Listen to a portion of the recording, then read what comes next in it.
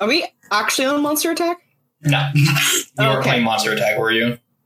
I was. It really sets a tone, doesn't it? You just accepted it. It was pinned, dude. Oh, shit. No, I've been listening to Happy Pastoral Landscapes this entire time. I don't know. I thought we were like in media res fighting God. I would do something like that, wouldn't I, though? So, last time we finished off, Tarragon had a fun day of Tarragon wrestling, and Tarragon was the one who had to be healed this time. Well, actually, Sludge also had to be healed later. But not with magic. But not with magic. That was fine. Tarragon gave up with healing. Just if it's not like a serious injury, we don't care. You guys had a fun wrestling show, just like it was back in Bailiff, with an elf and a human. And then you continue traveling over the mountains and down, ending your day by traveling down into the prairie lands. Got a good vantage point, seen over the rest of the land, and you capped the day off with some ration dinner from Terracin, thank God. Thank God for his hard work. And some planning of meeting Riva and possibly allowing Riva to project her form outside of Marigold's Yugen Crystal. And then you came out to Cal speaking to Cass and Tarragon about reminding them to do their worksheets every 4 hours during the day. What? Cass and Terracin. Did I say Tarragon? Yeah. Yeah. Yep. So, Tarragon, if you start to feel any magical Jesus Christ. I know you're new to it. Yeah, so was there anything else that anyone wanted to do during that night? As far as I can recall, it was as I recall, it was a quiet night. Mm-hmm. Everyone seemed to be beat after flavor text everyone was beat after traversing the mountains. It was just a quiet night to settle down. Oh God, Rhythmbot left. Hate us. Yeah, I don't think I have anything I want to do. All right. Cool. I want to call Ardane at some point to like talk about this astral projection idea. Mm-hmm. Probably the sooner the better, because then if they need to like work out an idea, they can get a head start on it. Right. Can I use my sending stone? Your sauna stone? I don't know what a sending stone is. What is it called? What's it called? Stone of Far Speech? Like sauna stone? It's pronounced brunch in.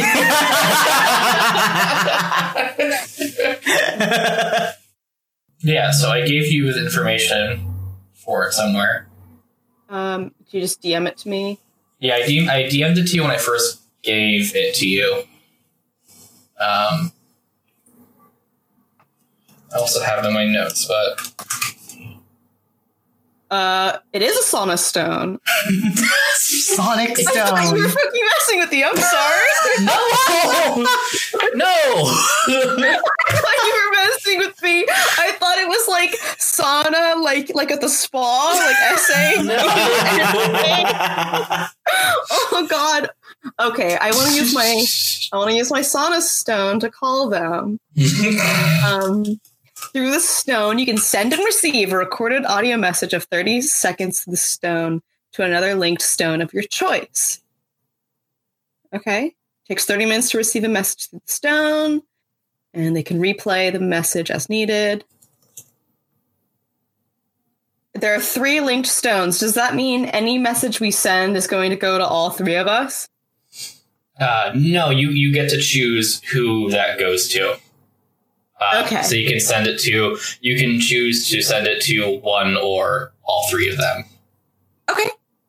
I want to start by just sending it to Ardain because Marigold is actually feeling conflicted about involving Cal in this process because, like, she doesn't know if it'll be safe for him to be involved in, like, astral projection, considering how it went last time. And he has his own shard. But she also doesn't, like, want him to feel left out. So she is going to talk to him, but, as I said, wants to get this head start with Ardain trying to study it. So she's going to call them first and maybe talk to Cal, like, as soon as she can.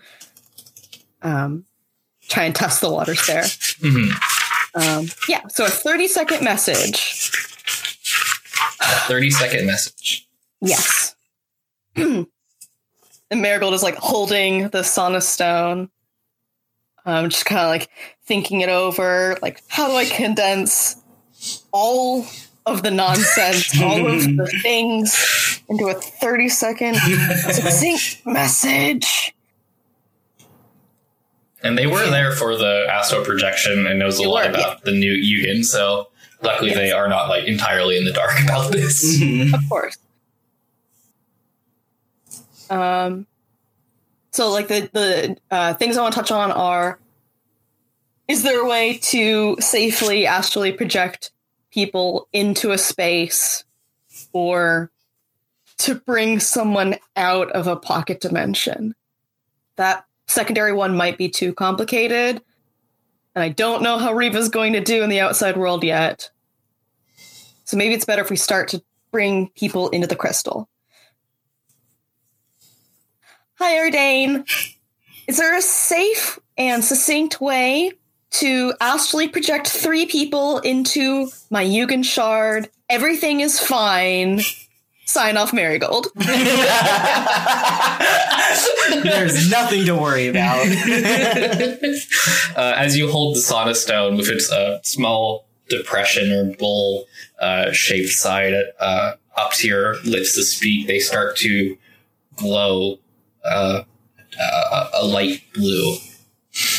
You speak your message into the stone, and as you speak, you can kind of hear these almost slight metallic echoes ring out against this bowl or ear of a stone as it sends it, presumably stores and sends it from one stone to the next.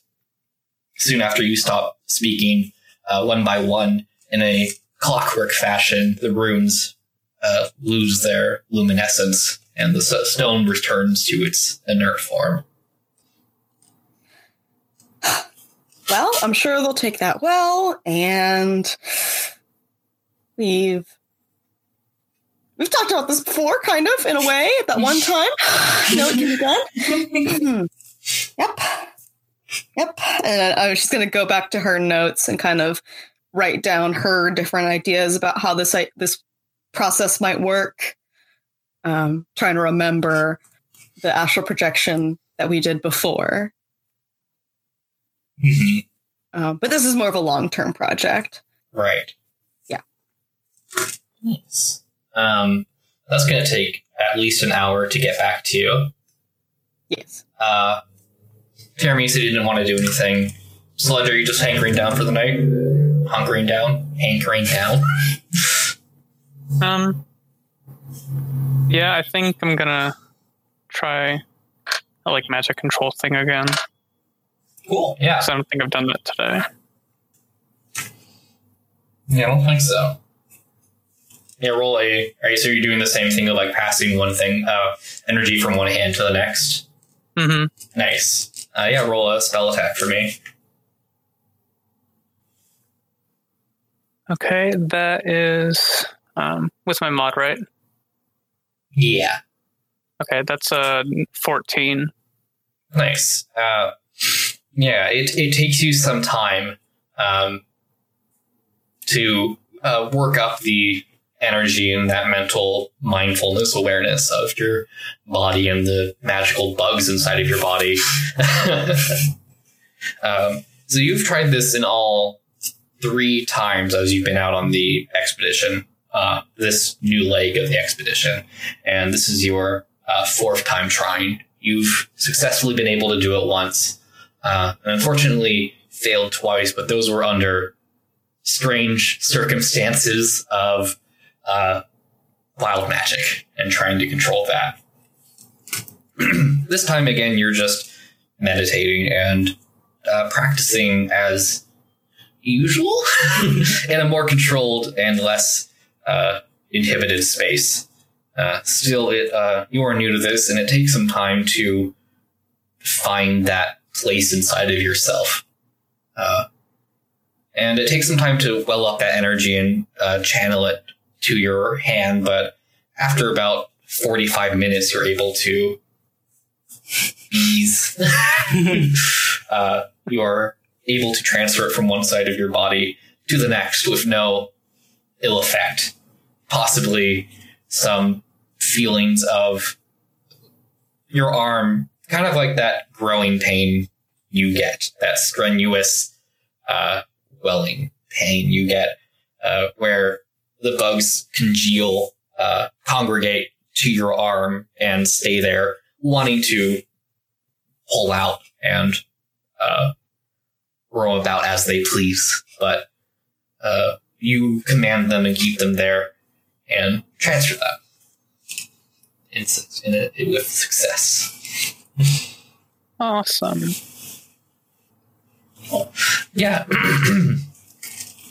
I'm trying to think of this message back to our Marigold. What is it? So did I describe exactly what it sounds like when you get it back? You receive a message through stone. Any message sent or received stone can be played or played at a volume equal to that of the sphere. Marigold, you almost exactly an hour later, as far as you can tell without a clock, you get a message back. Your stone, which I presume is like sitting next to you on a table or just on the ground as you're journaling, you hear a small metal and very satisfying ping sound from the Sana stone, indicating that in your mind, in not so much in words, but a feeling that you have just received a message. Message received. Yeah, I'm excited to hear that. And you can play this at a sound of a whisper to someone talking loudly. Yes. I think just play it back at regular volume is okay. Nice. It's hard. It's hard to say something in 30 seconds, especially an abstract magical concept that may be the first of its kind. Yeah, I'm going to try to do this in exactly 30 minutes by looking at this clock. Count up right as it hits 30 seconds. 26, 27, 28, 29, 30.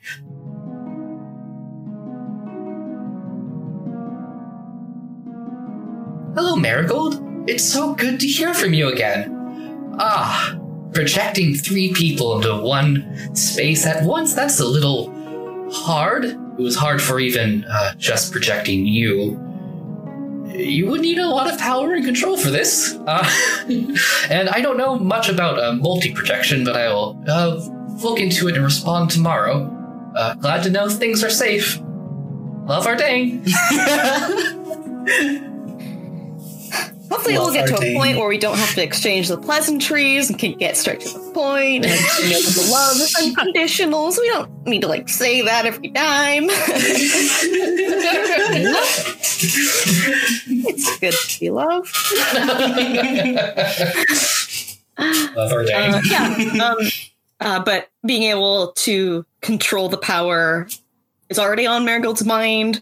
She talked about it with Sludge as a potential theory with maybe this can coincide with Sludge's control of the magical energy in her body.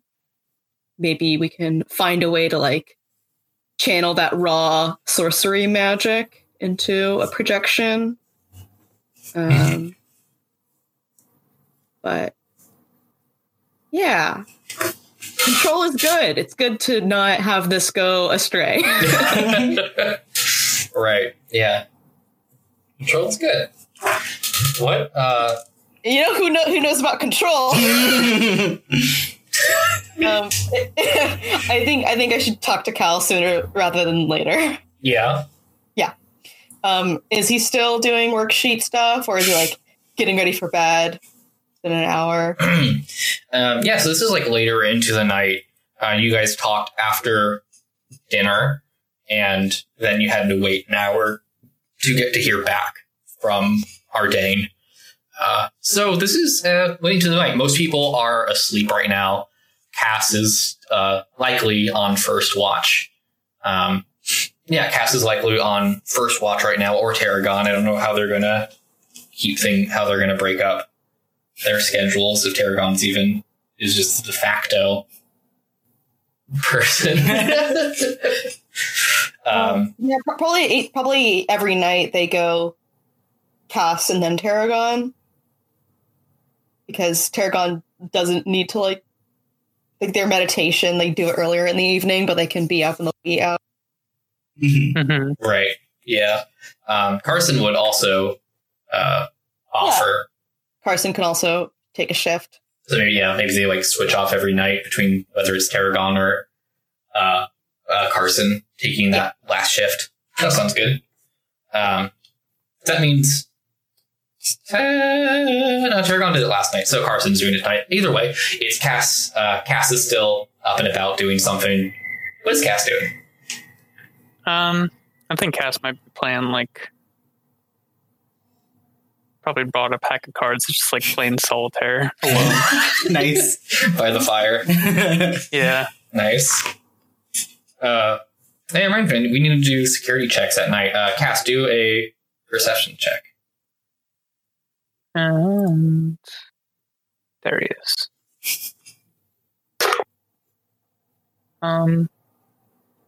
That's a 12. Well, okay, cool. You're playing solitaire. Yeah,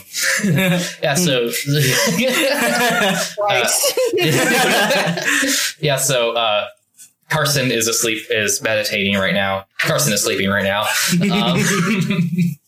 Good man. And most of the camp is asleep, but there was a small lantern light on in Cal's tent. As you can see, his form silhouetted on the tent walls, and a pencil in his hand scribbling furiously. Not furiously, lackadaisically.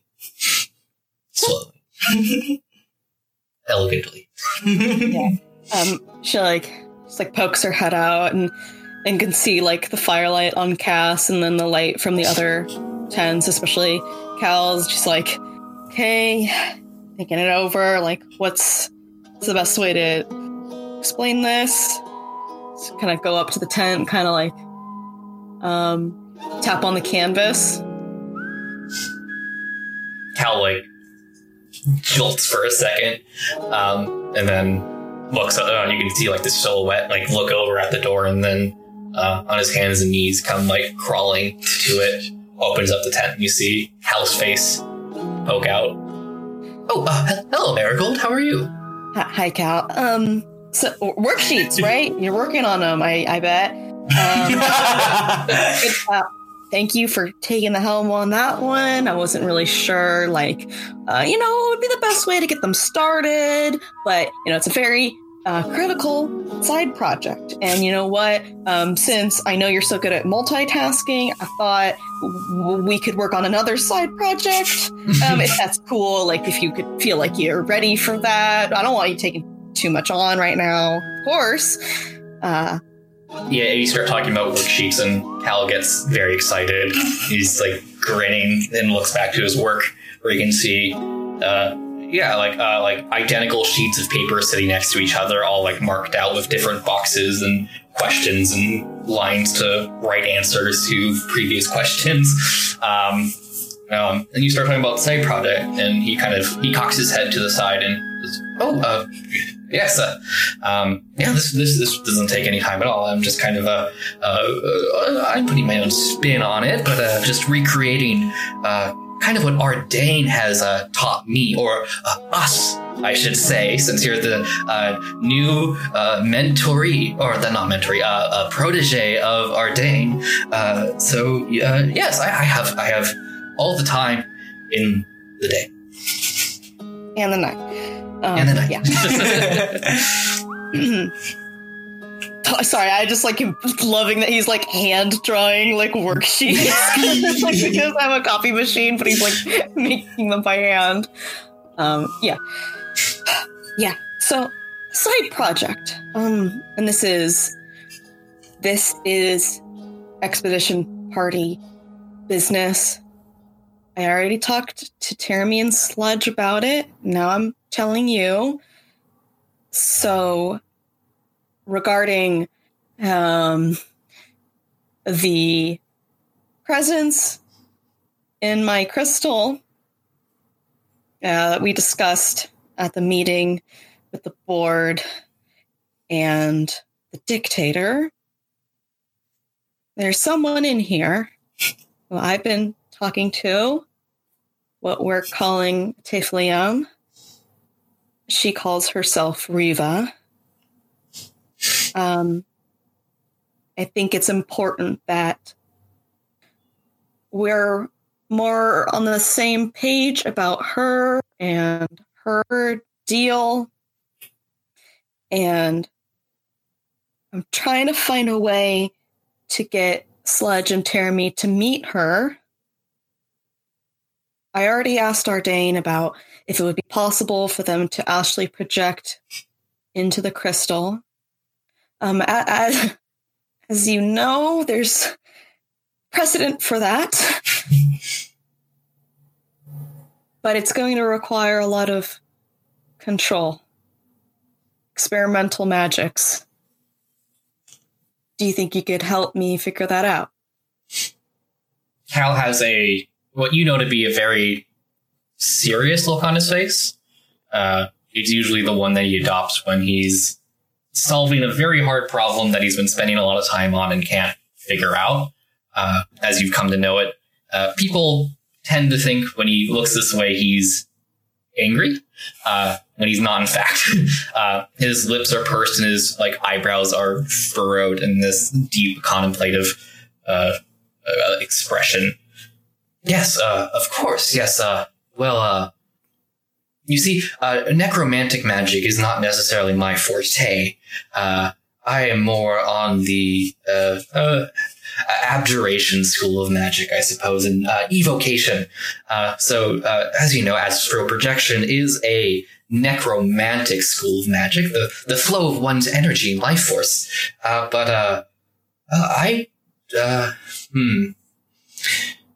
It would, as I'm sure you're aware, and he pushes his glasses up, this would be a very big task for one magic user to do on their own, to project 3 whole personhoods, which is also very intimate and requires a lot of intimate knowledge of the people to do, and would require a lot of control, and someone I know who has a lot of necromantic power and unfortunately not a lot of control is, well, Sludge. Sludge is a very competent or moderately confident, I should say, as far as I know, in necromantic powers with her a false life spell. So I imagine she could hold her own in projecting herself. You have had a crash course run on it yourself with Ardain as your mentor. No one better. And, Teremy. Yeah. Ouch. Teremy, no fucking comment. You would either hold Teremy's hand in this, Marigold rubs her like temple. Hell, okay, slow down. Okay, this is. We need to talk about this. You said it yourself. You're going to need. We're all going to need intimate knowledge of each other. We're going to need confidence in each other if we're going to undertake this. That means respect. That means seeing the others as equals. Yes, and you're very good at that, Marigold. And I think they respect you greatly. Like grimaces. It's like Oh.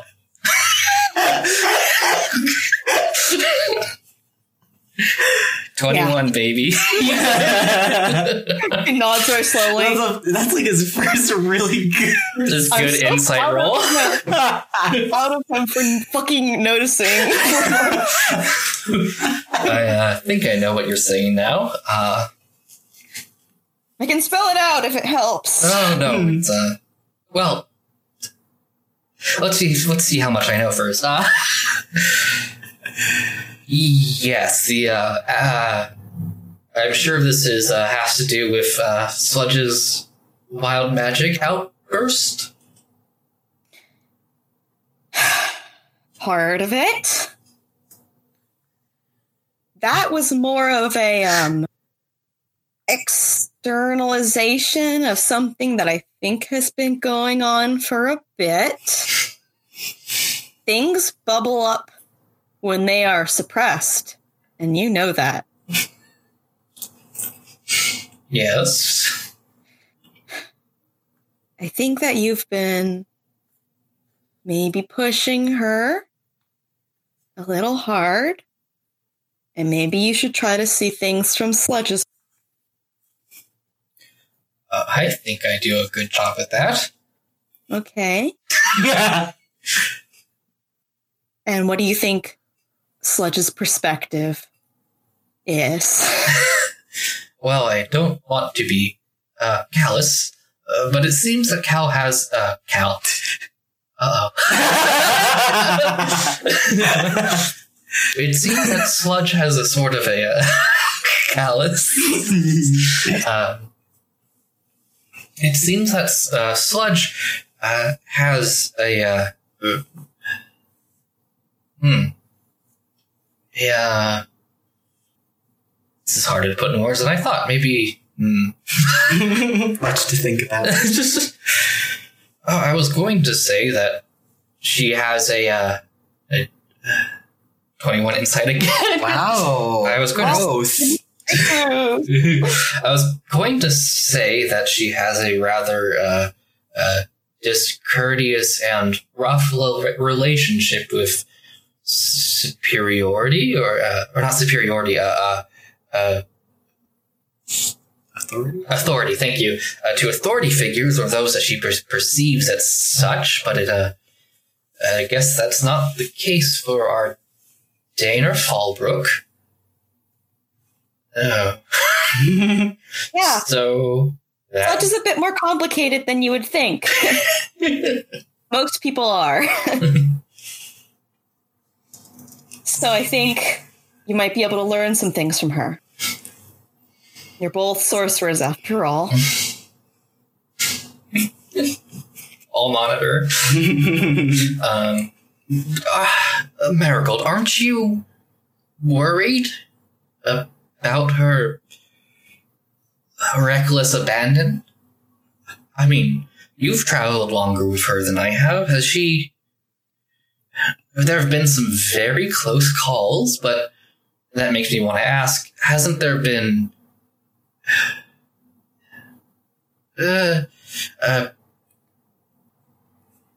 what's the word?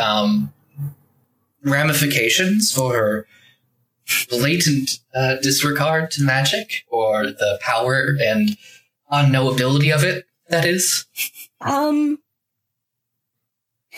You might want to ask Sludge about that. The thing about ramifications and when people experience them, they change. Sludge is working on it right now. On making changes. Marigold's talking about how very, very pointedly, like, Sludge messed with Gandreda, and then Gandreda came after Sludge and, like, imprisoned them and gonna kill and sacrifice Sludge, and, like, that was really intense. And, like, since then, Sludge has been, like, trying to control the wild magic effect. Like, it's doing it right now in the camp. And I don't think we've told. Did we decide? Did you guys decide? I don't think we've told Cal about the whole GFS situation, and I think it's up to Sludge to discuss that because that's like Sludge's personal business. Yeah. And you guys also discovered that for the most part of that month, you just kind of ignored that. Yeah, we were doing our own Other stuff. stuff going on. It was nice to not think about Gandreda. Yeah. But she's trying to go about learning self-control in her own way. It doesn't need to look like your approach for it to work, Cal. But my approach is so good. It's good for you.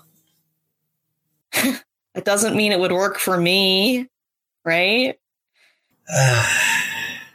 That's true, but it worked for you when Ardain was doing it. Maybe it's just the teacher that matters. Maybe.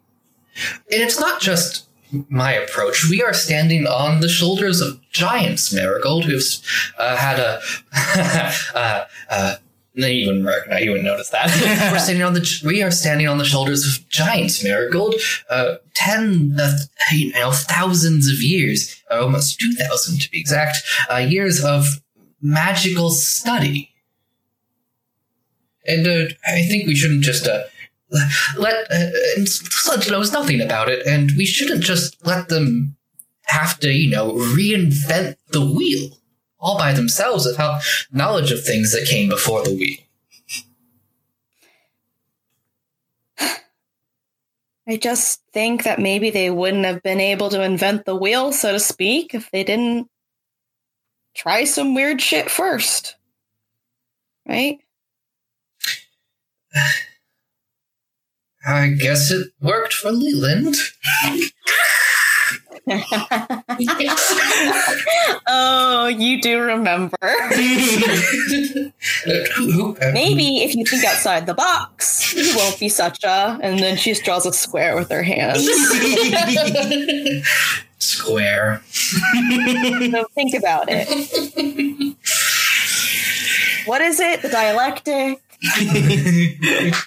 Two opposing ways of thinking, synthesis, coming to an agreement, new understanding. You always knew philosophy better than me. You remembered. Not that I'm better at philosophy than you, but I knew something about philosophy, yes. Well, yes. Think about it. We're all going to need to be on equal footing if we hope to make this work. We're going to need to. Yes. Marigold, I just wanted to ask, we haven't talked about it much, but what do you see in Riva? Is she a resource to you? Is she a friend? You like friends and all? Is she a friend? Is she someone you look up to greatly? Oh, wow. And it's an interesting question. I don't know if she's just one thing. Riva is a bit of an enigma, but I think she is a friend. And I think she is someone I can learn from. I'm trying to learn from. But she's also my student. I'm her teacher. You have a protege. I have a protege. That's very exciting for you.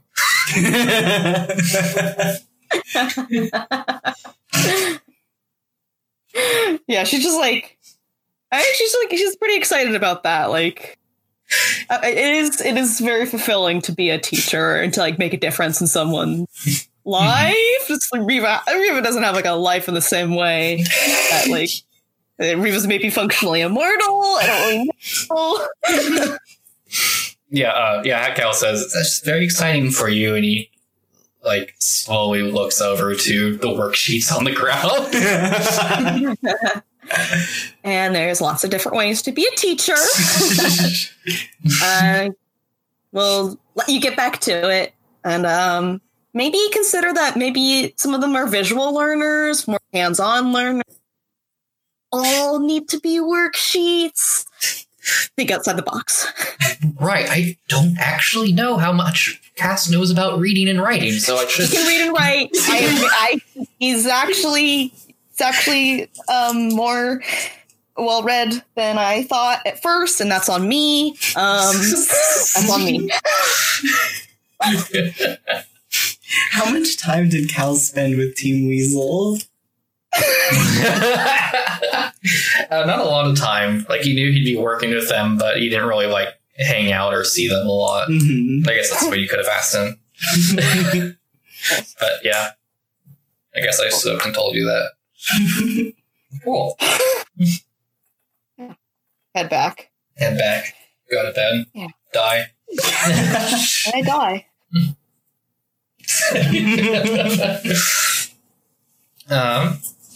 Should we go to traveling, or were you going to talk to Riva?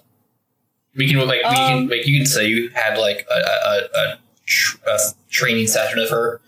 But I want to know if you had like anything of you wanted to discuss with Riva. I think it's just I need to give Riva Sludge's greeting because I gave her Terravi's greeting before, and now there's one from Sludge, which is just finger guns. Hey, baby guy. And just like to put it succinctly, like Marigold goes to visit Riva and is like, "Hey, my friends are really excited about meeting you. We're gonna try and find a way to make it work, but it might take a while.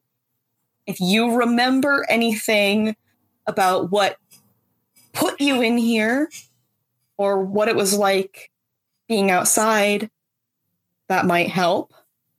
In the meantime, I'm going to send messages from you guys back and forth so you can get to know each other." Nice.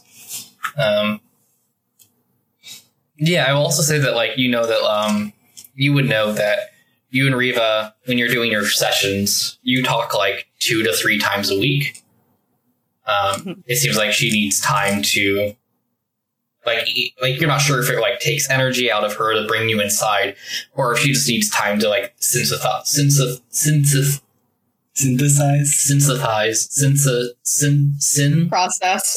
process the information you gave her. So I think like it's more like you're just randomly brought into her crystal. It's not so much that you can like teleport your consciousness in there. Right. So yes. So actually, I will say that tonight you do not get a visit from Riva, from the sand girl. Mr. Sand Girl. Sand me a girl. Good. Traveling then, and I'll just make a stockpile of messages to give her when the time comes. Traveling. So you guys see where you are. You have swamp. Towards the swamp. Yeah. To the northwest of you, east of you, to the north. Never eat soggy waffles. To the so always what I say in my head. To the north and east of you, you see these pillar-like globular rocks that jut out of the ground. It's almost a forest of boulders. And then to the north and east of you, which you can't see anymore, but you were able to see from the top of the mountain, were swamps, which you seem set on going to. Do we want to hit that first number 2 tile on the way to the swamp?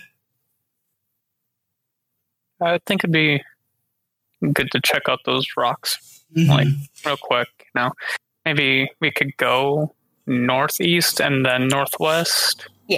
Mhm. Like, really explore rather than just, like, staying on the outskirts. Yeah. Okay, so are you going Tile north or directly northeast? above us, right?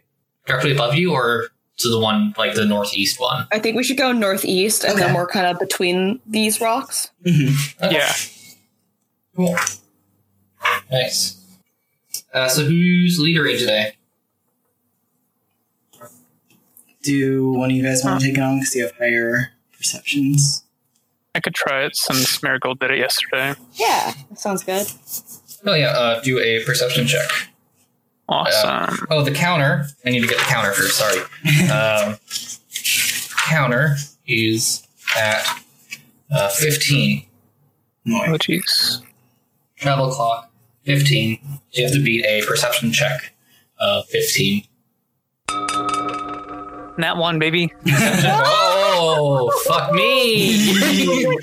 I'm using Look at Tides to me. Chaos. It's a new day. It's a new day. Okay, cool.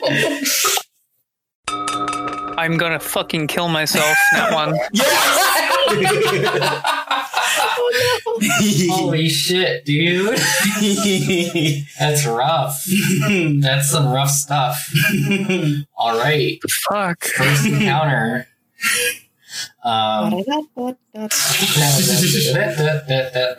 Cannot fucking believe this. I bet we're like, maybe we're tired. I know Marigold definitely, like, she's sure she wasn't the leader today because she stayed up all night fucking trying to write out magic theory. Ugh. We're Cass got hungry. caught up in his game of solitaire and stayed up late. I'll go to bed in a second. What? I'll go to bed when I win. He's missing a card.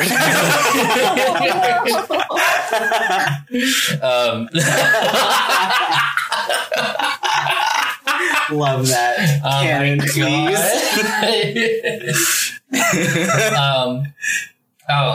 Sorry. You do have advantage because Cass is the security guard and on duty, unless you want to say that he's tired. So I can get one more roll. You can get one more roll. Okay, please.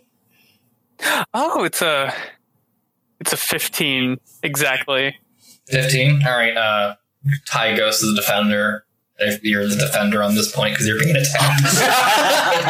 Damn. Oh my god. Fuck, dude. I wanted to let that happen, but that wouldn't be fair. God. Fuckers. I wanted it to happen. Is there something that happens when we get a nat 1? Yeah. Oh god, I want to find out. That's so scary. Blood. We could. Okay, how about this? Yeah. I get my Tides of Chaos back, and I take the original second Nat 1. You get your 'Cause I chance had of chaos advantage. back because you went to bed anyways. It's a new day. But if Well, it's yeah. but then they'll have one less Tides of Chaos for the rest of the day. Mhm. No, yeah, because like Oh. we're rolling it for today, and I used Tides of Chaos for today. But whatever. I'm taking that Nat 1, and I did not use Tides of Chaos. Thank you, Esther. Yes, Nice. thank you. Oh my god. Nice. That's so cool, guys. It's the worst thing they can possibly You can hurt happen. me. You can hurt me. Don't hurt Esther. I just want to know. Fucking speed. Yeah. Roll 1d20 for me, please. Me? Me? Esther. Esther. Now you get to choose your encounter. 16. 16. Nice. Okay. Ah! A minute. That's pretty good. Yes!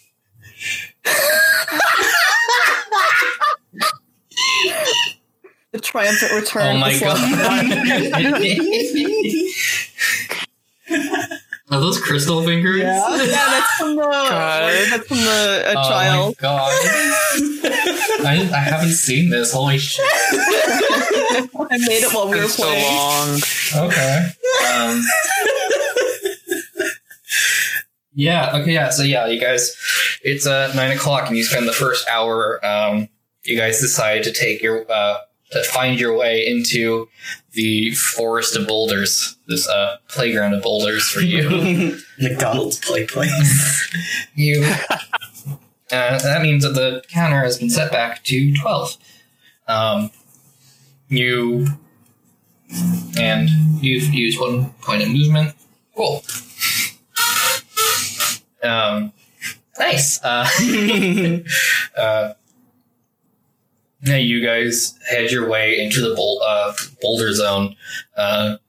You guys pick up camp after a ration breakfast. No, actually, Terracin, feeling bad about the ration dinner, went out early into the night, late into the night, early into the morning, and was able to. I think you can correct me on this, but I think Terracin's fine about hunting now. Oh, yeah. Yeah.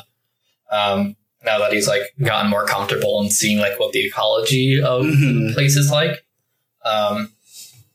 Early into the morning, he goes out and is actually able to bring back a small adolescent buck.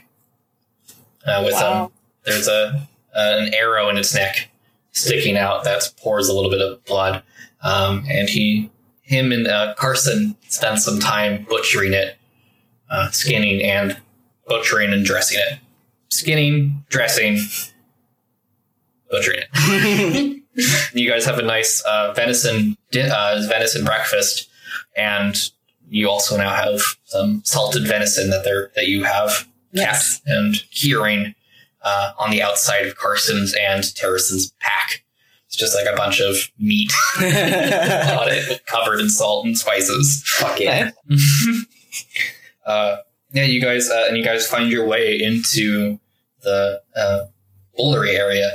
As you approach, you find that these boulders are rather big. They become these spires of rock, standing anywhere from 20 to what seems like 60 feet tall. Damn. And there's a lot of them. You enter this small maze.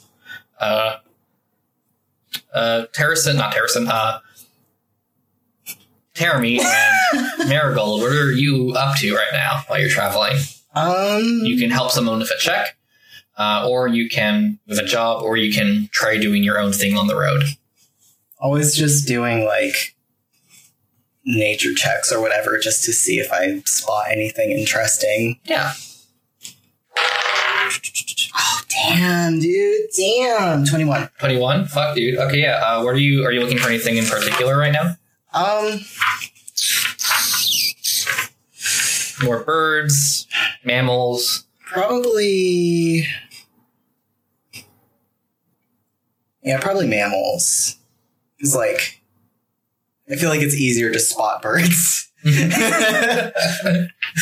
Used to that. You're looking for mammals specifically? Yeah. I want to see if there's anything like that's like blending in with the surrounding environment. Yeah. Yeah. Nice. Cool. Roll a 1d4 for me. 3. 3? Mm-hmm. Yay!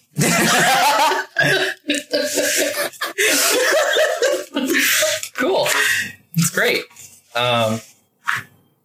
This works perfectly.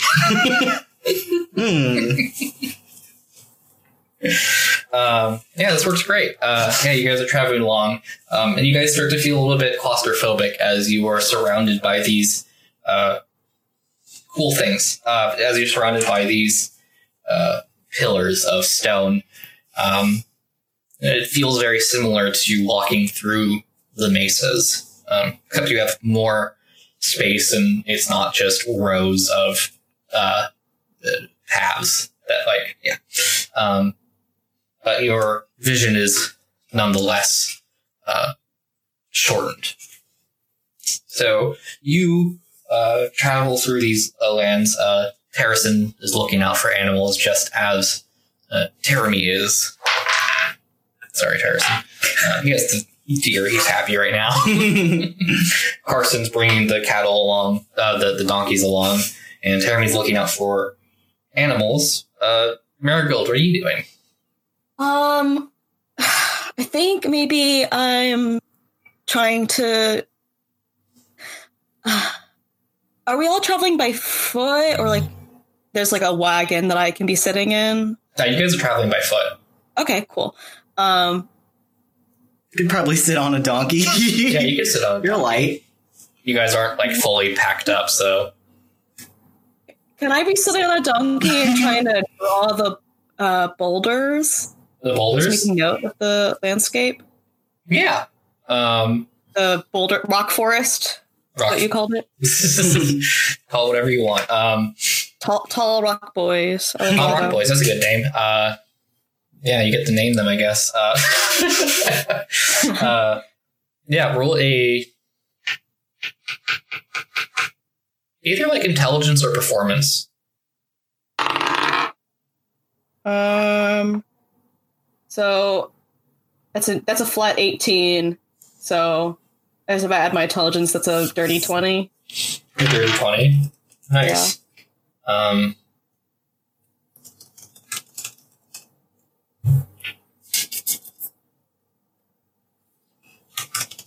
One second. No. Just the like ease of like rolls.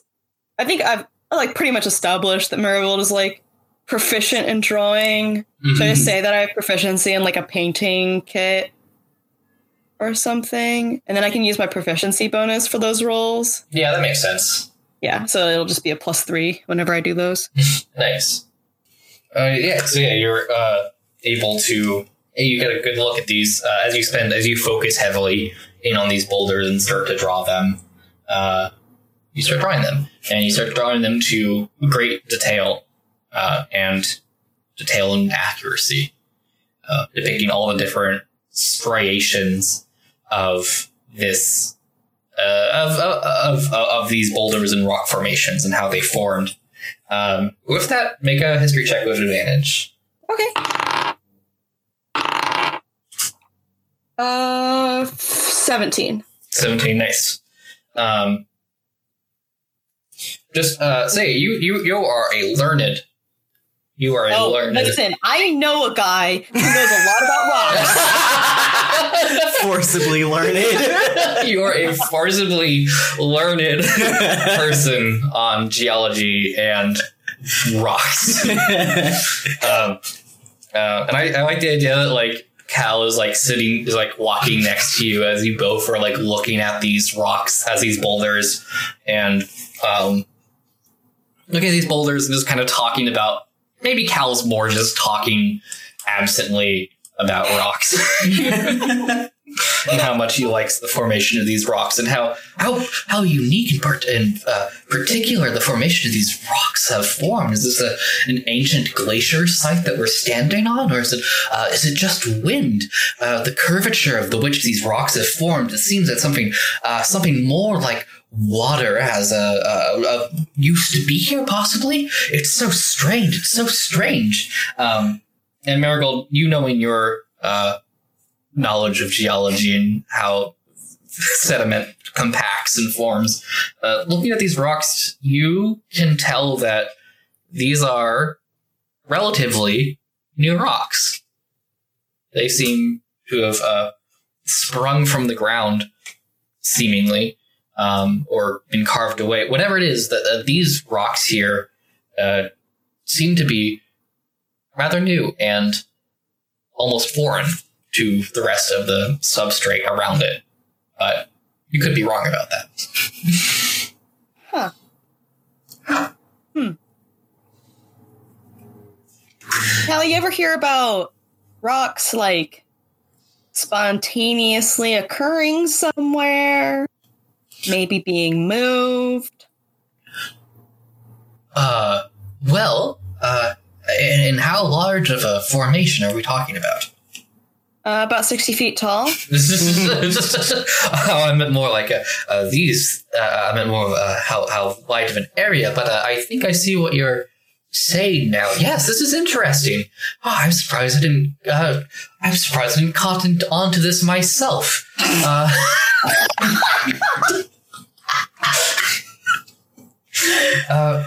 Interesting. Yes, these do look like different rocks. I wonder if there was if somehow there were two different forms of minerals occurring at the same place, or well, we're not too far from the mountains. Maybe they rolled all the way down here. That would be something, wouldn't it?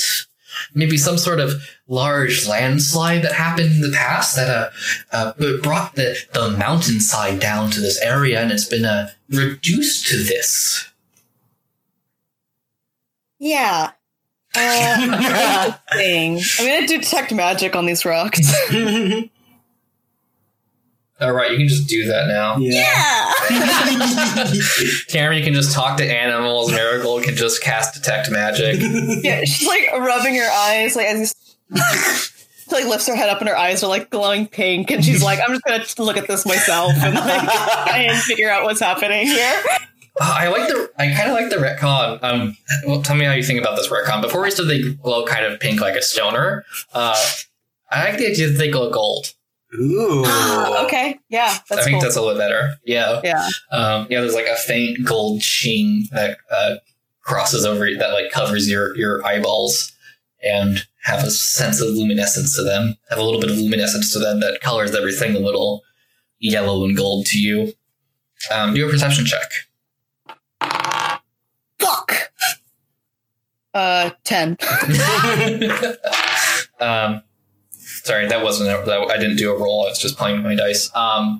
Yeah. That sounds so disingenuous. Boulders roll for hiding their magic. 2. Damn it.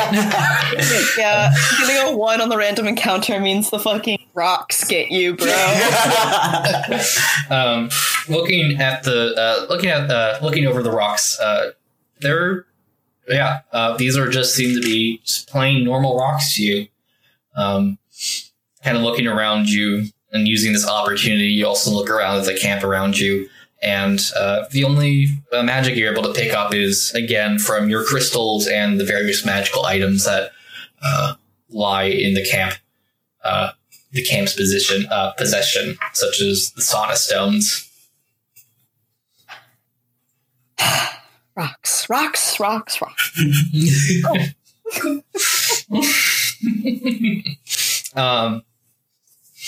Jeremy, you guys have been here for about 30 minutes now. You've made your way into the thicket of these rocks pretty well. You're looking around for any animals that you might see, and you'll see the occasional hare or rabbit passing by, a deer or two, some crows that fly overhead, and some birds that fly too. You notice that they start to like congregate on the rocks. You see things like sparrows and finches. An eagle appears and a hawk as they kind of like line this parade route for you. Nice. As they'll like talk to you, they'll not talk to you, but just kind of like sit there and watch you and clean themselves. Mm-hmm. Out goes up to almost every one of them and says hi to them. The hummingbird sits perched on the top of your hat and makes no notice of them. He looks unimpressed. Harrow, oregano, jumps around by your side, hopping forward. And then,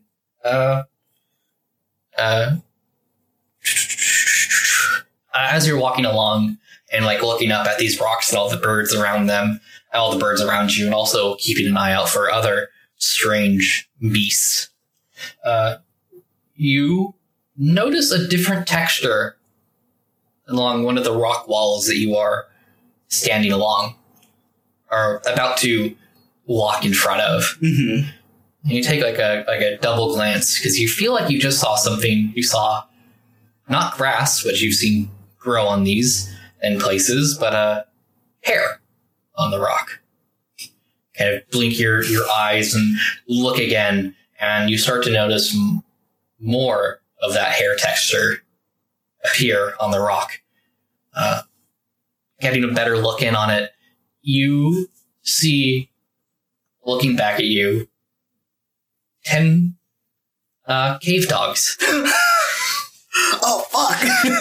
These have a different coloration to them. One very similar to the this kind of milk chocolate-y color to them. These seem to be a little bit more harried. There's more hair covering their bodies, still sparse, but enough for them to blend in with this rock wall. They're just perched along this route, along this wall, staring back at you, crouched in seemingly in anticipation for something.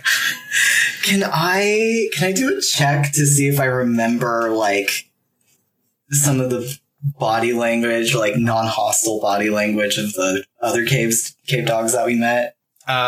Yeah, do an insight check with disadvantage. Okay.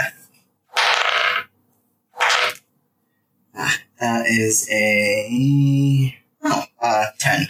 A 10? Mm-hmm. How charismatic are these people? They're not.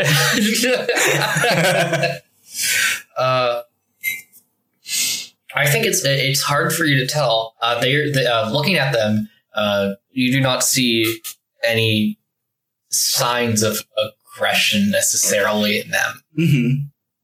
But they are crouched and seem to be waiting. I think I'm gonna stop and like whoever's next to me. I don't know where people are. I like to do that, like you're walking along in front with Sludge. As Sludge is like looking out for danger and just like Garf. carving along. And Jeremy's like out there like craning his neck looking for. Yeah. I'm gonna like elbow Sludge and be like, Sludge, look, can you see that? Do I see it? Roll perception with advantage. They're about like 200 feet in front of you. But yeah, with like the assistance of Jeremy, he points his hand at his finger at a rock about 200 feet in front of you, and it's about 30 feet tall, 25 feet tall, and along it, just kind of like crouched, hunkered to the side, are 10 cave dogs. Oh shit! Right? Those dudes we saw in the cave. Should I go up to them? Yeah, those guys are cool.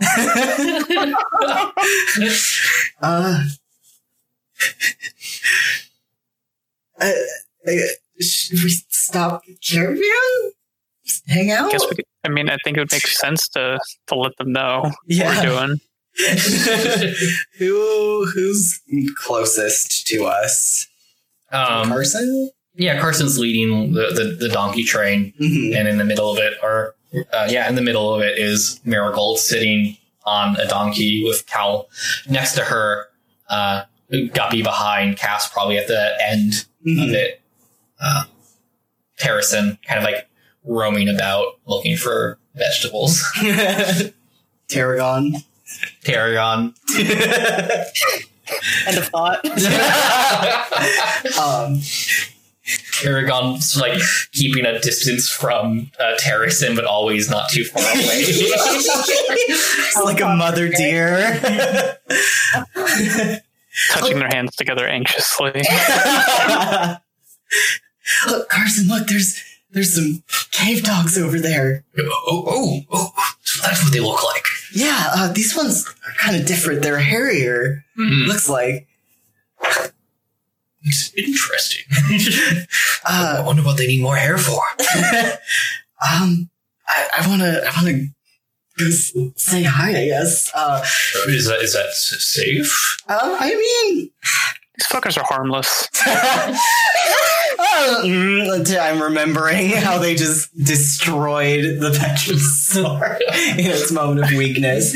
Well, harmless enough. I don't think we're gonna incur any attacks if we go up to them, or at least, you know, like, two of us, like me and Can I Sludge. hear this? Oh my god! Yeah, you can hear this. Yeah. Miracle just like sits up while Terry's like, oh yeah, they're probably fine. Like they're not gonna hurt us. It's like we got robbed and ambushed and like baited by them. Like they played us like a fiddle. We were asleep. We know they're tricky now. I'm gonna get off my donkey and like stomp over. Like, Hey, maybe there's ruins nearby. maybe there is. Why do you think that they're out here? Maybe they're waiting for us to fall into a trap or something. Well, it's kind of a bad trap. Not a bad trap if we haven't noticed it. Well, I think if just like a couple of us go over there and then, you know, everyone else is alert, we should be fine, right? Okay. Yeah, no, I mean, it's a good idea to try communicating with them if you're up to it, but I'm going to stay back here and That's fine. if it breaks bad. Oh, Jeremy, can you speak to cave dogs? No? Oh, this might not be a good idea. Well, I mean, I only tried once. Hmm. We had a long day. There was a lot going on. We almost died. I think I want to try again anyway. I think the caravan is just caravan has just come to a halt. Mm-hmm. As you guys like stop walking and everyone's meandered over. Guppy, Terracin has come over. Cass is probably listening in on this too. Mm-hmm. So there's like a small crowd gathering. They're not that far away, so, you know, if something gets a little hairy. I mean, everyone's right here, you know? Gunther.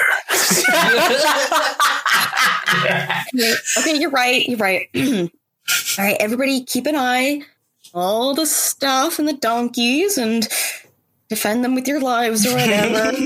But, expedition party. This isn't a monster, right? No. Can I come see They're it just then? little. Yeah. They're just like If you want to come. they're just weird little dudes. They steal shit though, so like. But other than that, Yeah. they're pretty cool. How does Cass feel about Listeners. this? Good listeners. I think he's probably just watching on, just like, okay, this is their job, I guess. Look at these guys, they can't do anything. That was a horrible Cass. God, These little bastards. They can't do nothing but look at them. I'll wrestle 10 of them with one arm tied behind my back. God. I don't know. Yeah, so long as y'all just keep an eye out. You know, you said that these fuckers are tricky. They steal things, so obviously we're going to stay back and watch the caravan, and it would be a pretty good idea to, I don't know, maybe keep your distance for now. Naturally. I said, while you're all the way over there, I'll be here managing the caravan for you guys. Oh my god. Can I roll to see if he wants to come? No, he doesn't want to come. It's like, I'll be here, I guess. It seems more like he's just like, well, this is the first time that I have that I'll be managing the caravan, so even though you'll be only a few yards away, you can entrust the caravan to me. Of course we By can. the time you're gone. All right, well, let's go. And like as we're walking over, So it's Terramy, Terracin, Sludge, and Marigold. Yeah. I think Cal comes too. Cal Nice. comes Yeah, I was too. gonna say, is he gonna? He doesn't seem interested, but he's coming. Yeah. Oh, yeah, actually, Guppy is like, can I come too? Gotta look at these guys. Like, as we're walking over, I'm like, yeah, I didn't like these guys at first. They were weird and I was grouchy. I didn't want to deal with any of it. But, I spent a little time with them. I think I'm more open-minded. I was gonna say, Tammy, it's very closed-minded of you to judge someone on how they look. I slapped the back of Cal's head. The other ones were... I didn't like the look in their eyes, to be quite honest. Sure, you got used to that from traveling with Sludge. Oh God! Maybe Sludge is the missing link. Or can you imagine? I could. Sludge, you're like a 3,000-year-old elf or something. Oh God! That's why he's so powerful. Scary. Coffee.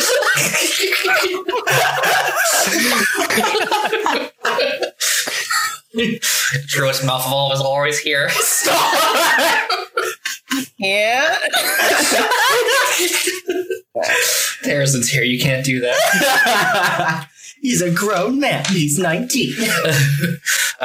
You start making your way over. You said you were going to do something while you were walking over. Oh, that was just talking. Okay, cool. Yeah. As you're walking over and keeping an eye on these cave dogs, I'm assuming you can just see their like heads and eyes tracking you as you get closer. They're all just locked onto you. And you can tell that they they all have this uniform tracking to you position of being crouched down, and they all have their left ear up and pointed towards you, and their right ear down and pointing in the opposite direction. Okay. I think I'm going to just like approach like with my hands up and like kind of turn to the side a little bit, so I'm not like facing them like straight on. And like aggressively approaching them as we get closer, just kind of like, ooh, look at how threatening. Nice. How close do they let me get? They you get about you start to approach them non-confrontationally. Roll a persuasion check. 12. 12? Well, yeah. You get about 50 feet away from them before you notice that, like, they start to, like, raise their lips up to, like, bare their teeth a little bit. Mm-hmm. I'm gonna, like, put my arm out and be like, oh, wait, we should stop here. And I'm going to say... I'm gonna try talking to them again. I'm gonna be like, oh, sorry, we're not dangerous. You are you like trying to use beast speak or I'm probably trying to access that same feeling of like what I do to cast speak with animals. Mm-hmm. It's not clicking, and I'm just like, So I don't know if it actually works or not. Yeah, they don't seem to like acknowledge what you're saying. Marigold, with your passive perception, you start to hear something in the distance, past the rock that these cave dogs are perched on.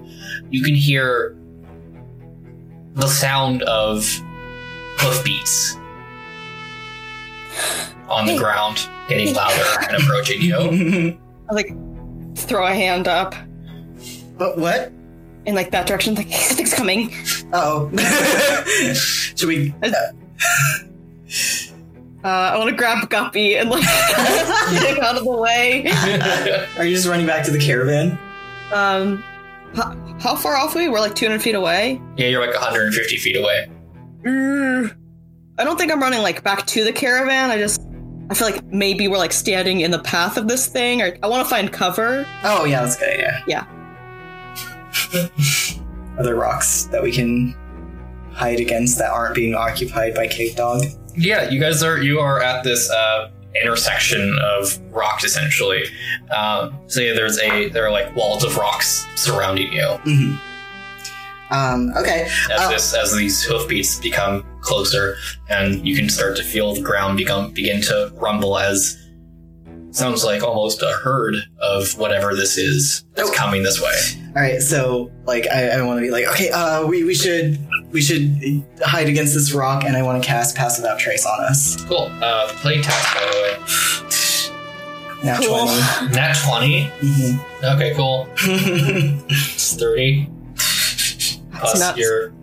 Plus your fucking You said we're 120 feet away?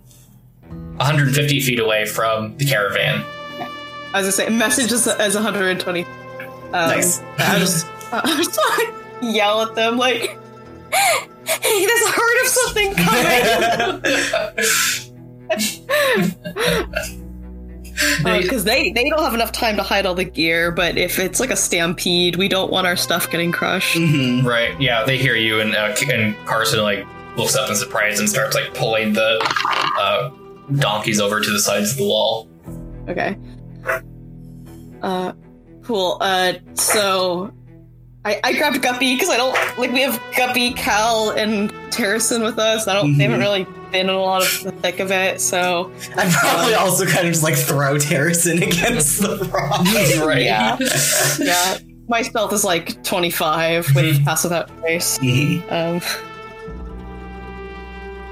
Sledge hiding. My total for stealth is 33. Terracin got 26. Guppy got a 30. Nice. Oof. Sledge got a 15, I think. 16. 16. Cool. Yeah.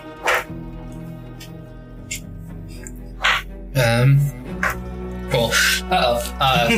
Yeah, these Carson starts to try to like, you guys are able to just like quietly, you hear like Terry hears the hoof beats and goes, and then like everyone just like turns this like becomes translucent. Nice. And like as this is happening, I also want to cast Cast Without Trace, you do roll wild magic. Yeah, I cleared it. Oh, okay. Yeah, I got nat 22 twice in a row. Oh fuck.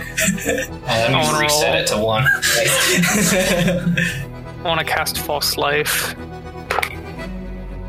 And I did not trigger wild magic, and I'm doing it at and I'm doing it at level 2, so I gain. Oh shit! I gain 13 health. Nice. 13 health. Nice. You guys fling your you become translucent and quietly and quickly and efficiently duck against the sides of these walls. When you look over to the caravan, you can see that the donkeys are starting to really freak out and are not budging. They're like trying to go in the opposite direction that you guys were coming. And Carson's like pulling hard, trying to get them to come along, but they are not moving no matter how much Carson is budging. These hoofbeats become louder and louder, and then they become raucous and overtake your hearing as you see you see this herd of what look like wild ox turn the corner. These ox with these massive brown horns and bare bodies with hair that kind of like go down the side of the ridge of their backs as a troop of like 50 strong ox come reeling around and trampling along the way in the direction of the donkeys. No!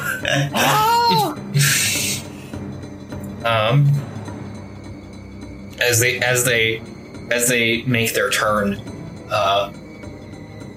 the cave dogs leap from the tops of this rock that they've been sitting on and land at the tail end of these oxen and start to tear into them as these ox who are surprised by these creatures tearing at their flesh start to stop in their skid to a halt. Some of them come crashing to the ground, and others are just bucking wildly as they're starting to get eaten and ripped into.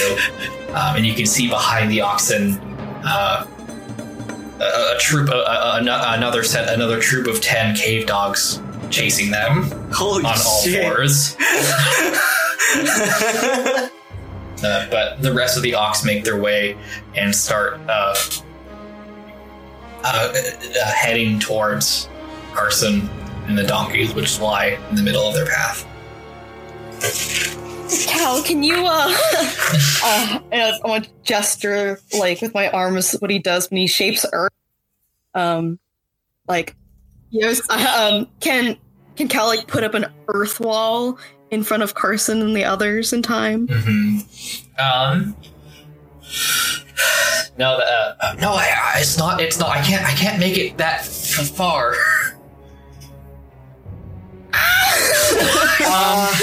Wait. Can I throw a spore cloud out in the path to try and like stop some of them? Maybe not like as like a wall. Like how big is this like area we're in? You're essentially like in this kind of like pseudo trench, which is about 50 feet wide. Okay, that won't really help out much. Yeah, because it only has a 10-foot radius. I don't think that would do much. Never mind. Is a dash like... How much movement could I cover with a dash? What's your normal speed? It's 35. doubling your speed. 35. 35? So that'd be 70? Yeah. 70 feet? Yeah. God damn it. And these guys, you can tell, are moving faster than you can run. Mm-hmm. Unless you tried to beat like an athletics check against them. Mm-hmm.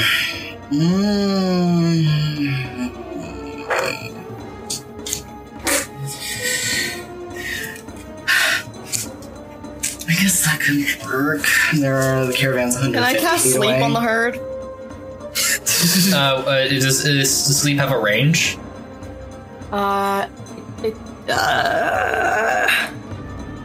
Range of 90 feet. So I'd have to run up And to get within range, and then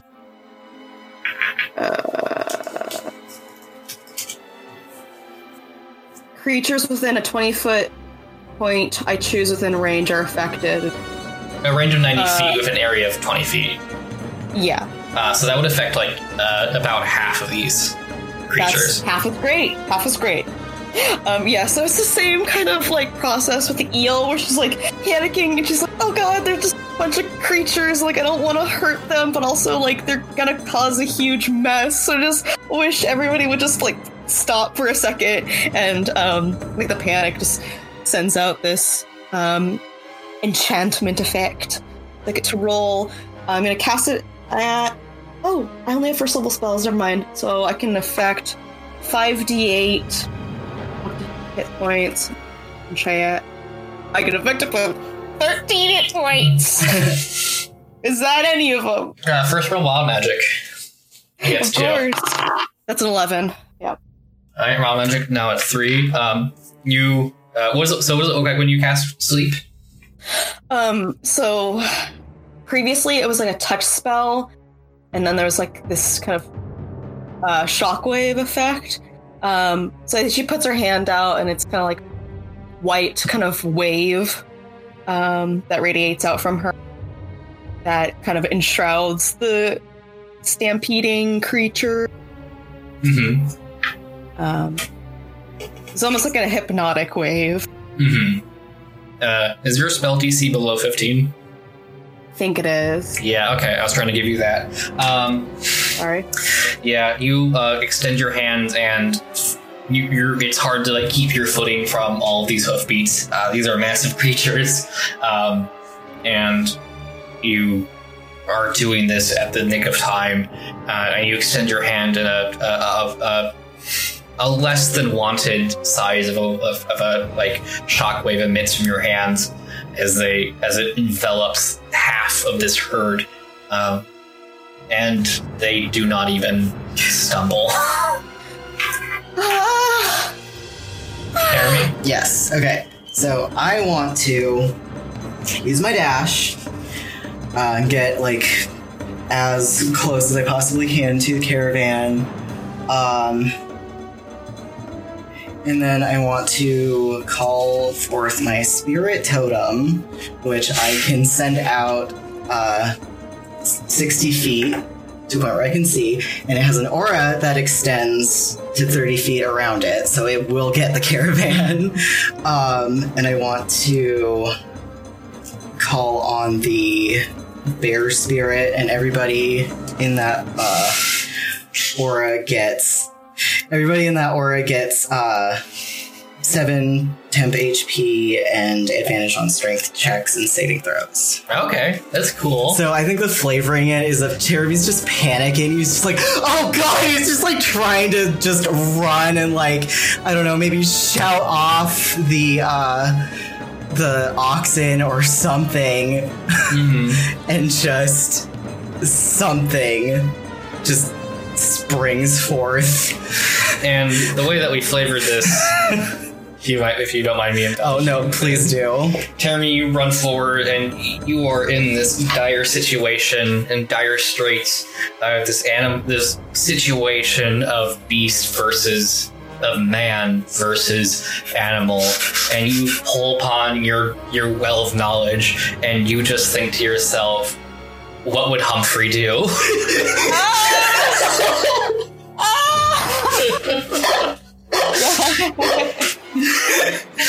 Strength of bear! Strength of the bear! Strength of the bear! To embolden yourself, embolden yourself, this image supplants itself in your mind, taking up a lot of mental space of Humphrey crouched and ready in the outfit that he made of the cave dogs from the skinned carcass of a cave bear. You imagine your bear mentor crouched, ready, ferocious, and with a booming voice, you scream. What do you want to scream out or just yell out? God, out? I don't know. I think you'd just be like, "Go!" You shout "go," and you feel this power of Humphrey and his bear outfit well up inside of you, and then express out of your mouth as you feel this. I don't want to say Fushroka. I'm trying so hard not to say that. You feel this shout emit from your body and supplant itself, this shout ring out from your mouth, shaking, adding even more to the shaking ground, causing this loud shout to envelop the caravan, causing rocks to fall from the nearby boulders and rock spires. Oh my god. See Carson become emboldened and start to pull the donkeys over to the side of the wall with advantage. Because we have Cass and Tarragon as well. Can we? I was going to ask if Tarragon can help Carson with the donkeys, or does he can handle the whole thing himself? They already have advantage on strength, so I'm going to say, what's your strength? What's their strength? Everyone has a +2 to strength. +2. I was considering it animal handling, right? You can try animal handling if you want, but Carson's like given up with like trying to handle these animals, and has that strength bonus. So with that advantage, Carson is just trying to pull these donkeys along by pure force. Okay, cool. I'll let him do want to do that too. Nice. All right. I'm going to say that Carson gets a +4 to this from Cass and Tarragon helping, because he already has advantage on this. Mm-hmm. -1, nat 1. Thank you for advantage. 14. So that's 18 plus Carson's strength. I'm not going to say what that is. Against the donkey strength, which we're trying to... And they have advantage because there's... No, they don't. It's creature of choice, so the donkeys they don't have an advantage. Okay. I will not embolden the donkey. I do not want the donkeys to be stronger. They're scared.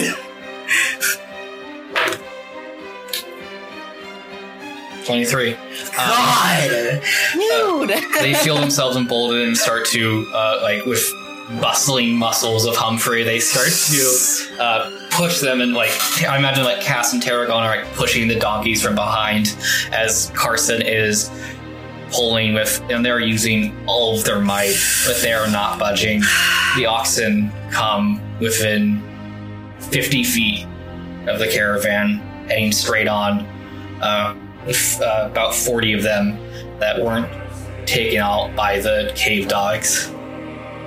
And then the ground somehow shakes even harder, and you see more rocks falling from one of these rock spires, and it starts to shudder and break apart. Uh-oh.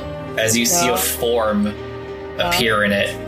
A giant arm breaks from this rock spire and just falls into this trench with a giant hand crashing onto the ground between the caravan and the oxen. And the oxen come to a screeching halt and then take off in the other direction. The cave dogs from behind you look up for a second in pure panic, and then they too turn and run with these wild ox limping away. This rock spire breaks apart even further, forming more and more of a humanoid form. Not just a construct like you've seen before, but fully humanoid. Tan, rocky, hard leather skin. And then you see a head pick up. And upon its face, or where you'd suspect a face to be, you see a thin stone mask covering its face. As it looks around and starts to take in its environment. Marigold inhales and is just...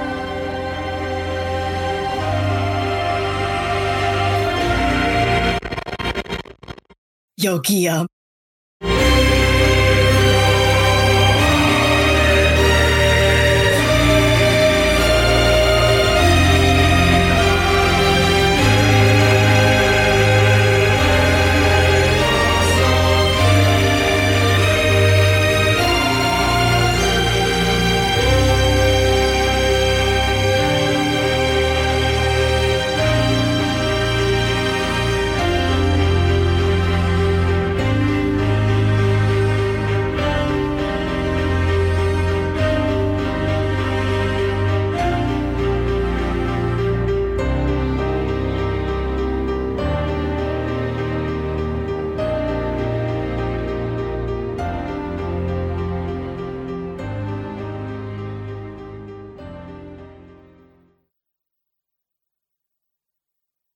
Stealth. Can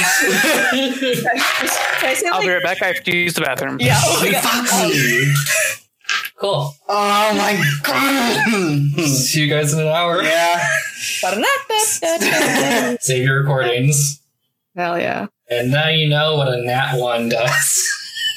Nat 1 make giant!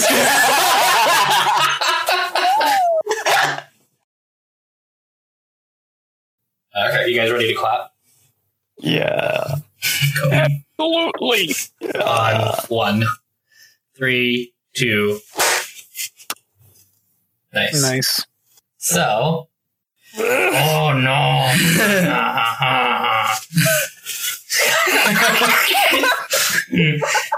That's what it says. Oh, it's French. Oh, banana. We have to kill it. We gotta kill it now. What's the dick? That's what it says. What do you do next? Right, so You use all my abilities. That sludge just explodes. A mushroom cloud, if you will. Get it? Here. So, a herd of ox are about to attack, or about to run over the donkeys and half of the caravan party.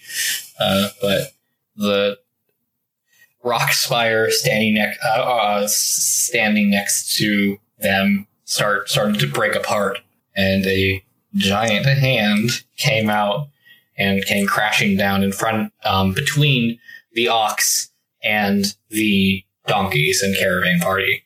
The ox came to a screeching halt and ran off along the sides of this trench, and the cave dogs behind you ran off, and the ox, the damaged ox, start to limp away as this spire shudders more and parts of it start to break off. And then this large, giant humanoid creature stands up from the wreckage of this rock, has leathery skin dusted by the rock dirt that encased it. It starts to stand up, pushing itself up with its hands, and stands 30 feet above you. It wears a crude stone mask on its face. It is stocky and squat, if you can call 30 feet squat. It has short legs and in proportion to the rest of its body.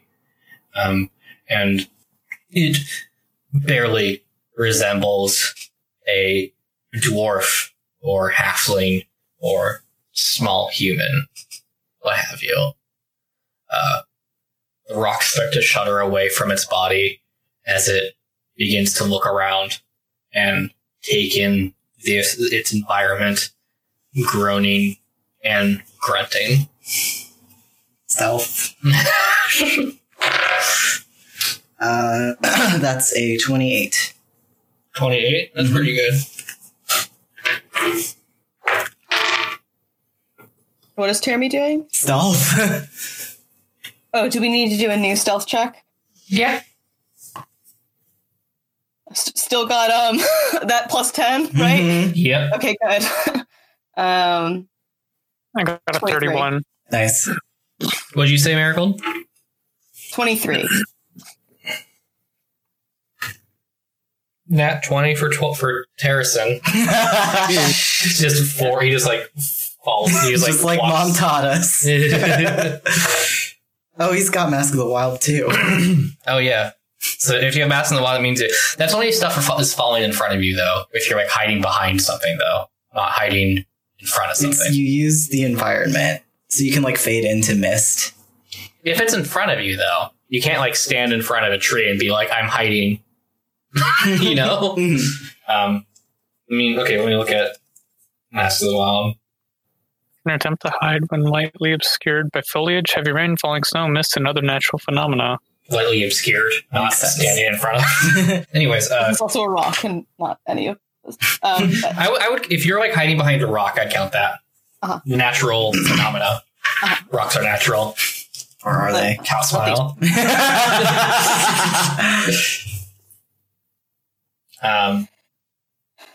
Cool. What are Tarragon and Cass doing? Yeah, got Tarragon, Cass, and Carson. Can you set the scene for the three of them? Because like they're all trying to pull the donkeys aside, and now are they kind of scattered, or like the donkeys? Is the hand like obscuring us like from them? No. Okay. The hand has moved. It is just standing up and like looming hunched over. The giant. This creature is. We don't know what it is. This creature is.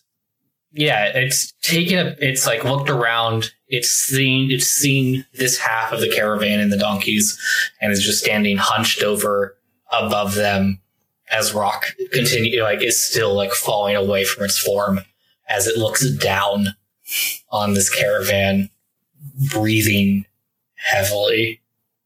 And they're probably, the donkeys are just what are the donkeys doing? Oh my god. The donkeys are scared stiff. They're just standing there.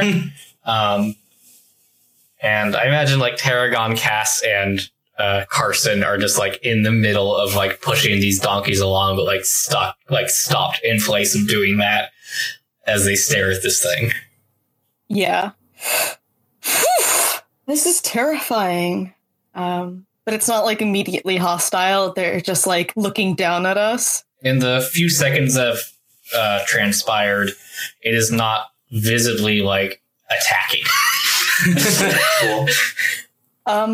I think Tarragon is pretty scared. They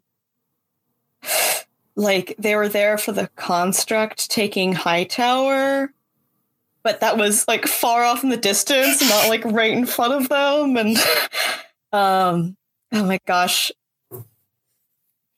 I think they're just kind of frozen. They're gonna have their mace out, just kind of steadily watching this beast, and if it strikes at us, I'm ready in action to cast my Spirit Guardians to protect Cass and Carson and the caravan.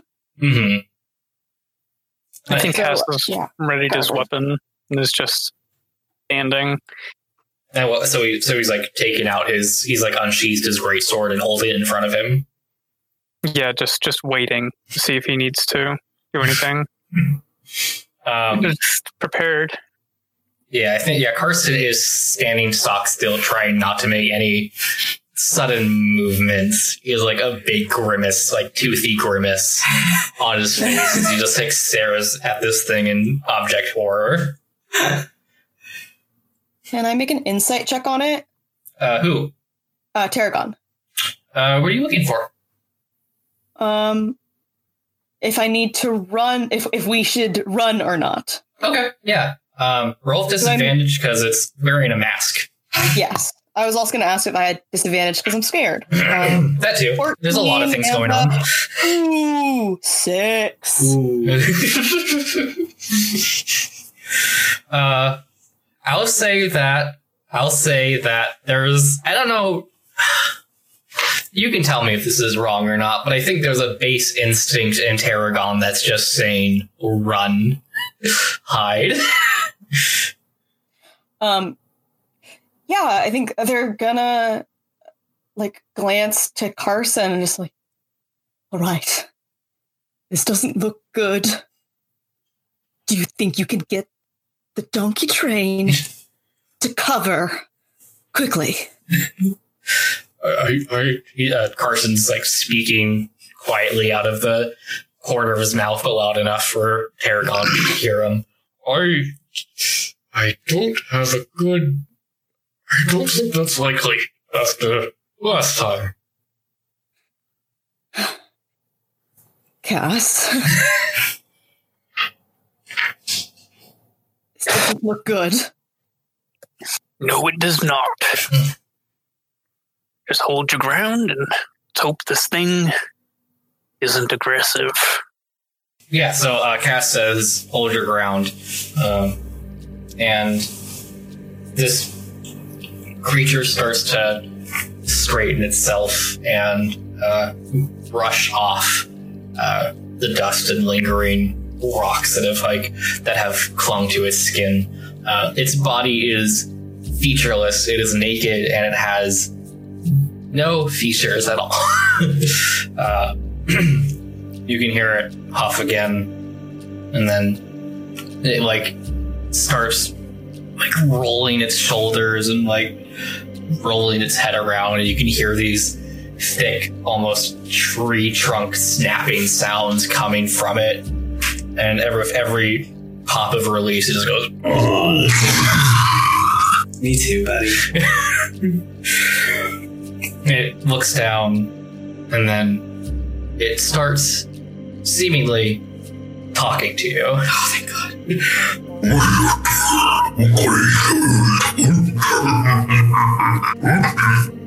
And it motions with a big hand that causes a wave of air just to blow across you as it motions to the donkeys. And then it motions to Tarragon and Carson.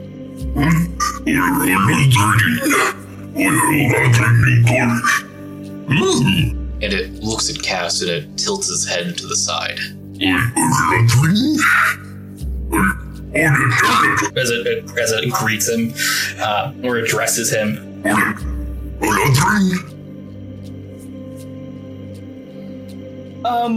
Can Marigold cast comprehend languages on herself? Can they hear this? Yes, you guys can hear this. I touch Marigold Creature and voice. cast tongues. You have tongues, yeah. Nice. At what point do you think Sludge does this? I figure as soon as it's maybe halfway through it's talking, just wait. Marigold would cast comprehend languages immediately because she knows that these things can talk. All right. Yep. Roll two wild magics. I got a natural 20. Okay. Nice. You reset it to 1. Sludge 13. Okay. Nice. 2. Marigold, you probably you see. I'd recommend. You probably you cast this immediately. So that's what everyone else hears. Marigold, you hear. For a long time now. Oh, still here.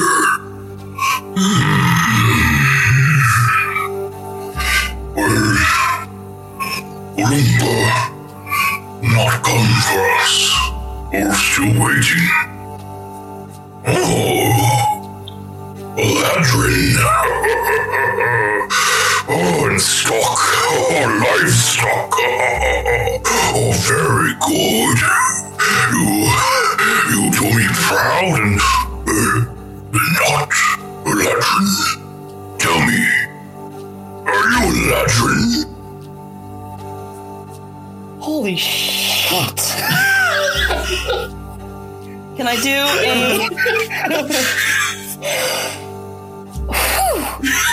Can I do a intelligence or history check? Or would Marigold know what it means by Eladrin? Do a history check. Okay. Hell yeah, dirty 20. Dirty 20? You have no Yes. idea what he's saying. Really? Yes, you search your mind Really? and you have not heard this word before. Ever.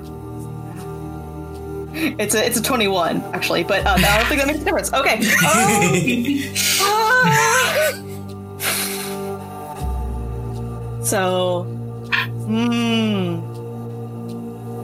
And they're addressing Carson specifically? They're addressing Carson and Tarragon when they said Eladrin, but when they saw Cass, they were asking if he was Eladrin.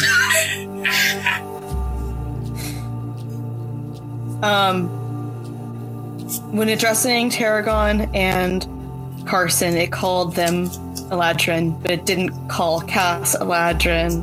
Can Marigold intuit that it means elf? Yeah.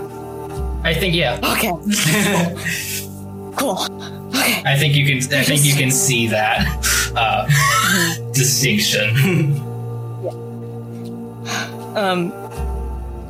Can I creep up to get within message range, 120 feet, or is the giant in the way? You can definitely creep up in there. You'll have to roll another stealth, and and you'd be out of range of pass without a trace if Teremy doesn't come with you. Ooh, choices. Does it have a range? Does it? It doesn't say so as far as I can recall. I think you can just cast it and it just lasts until it it wears off, or Like, as long as people are within range when it's cast. Each creature you choose within 30 feet. Okay. You said we're 150 feet away, so Marigold would be like right on the edge. Yeah, you would need to be 10 feet closer for Marigold to be able to be at the edge of this. I'm fine with not being undercover. Okay. You're fine? Okay, yeah. Or maybe Mary will get a good stealth check. Okay. Like, she's like hiding behind the rock with Guppy and the others. Okay. I'm gonna go try talking to it. This has happened before, kind of, in a way. It doesn't... Just go. Okay. I'm gonna go. Ooh, 17. Ooh. 17? Ooh. Well, yeah, you creep along the side of the rocks. And it doesn't take its attention away from this other half of the caravan. I'm gonna message Cass and say, okay, it's not hostile to you. It seems amused, maybe. It's remarking on Carson and Tarragon being elves, and it just asked you if you were an elf.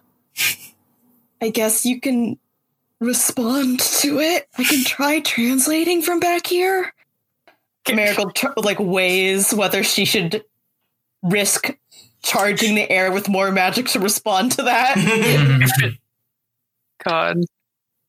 She's gonna wait and see if Cass responds to the giant. Cass is gonna put his sword away cautiously. Cass, what are you doing? And it wants to know if I'm an elf? What? What? No, I am not an elf. What are you saying? Oh, gosh. Freaking... It doesn't... Where did you...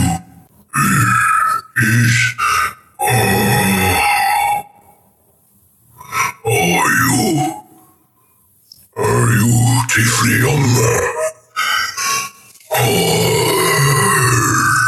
Are you Tiefling? I'm gonna run up. I'm just gonna run up and do what I did with Ogie. I have my hands out in front of me, indicating I'm not a threat.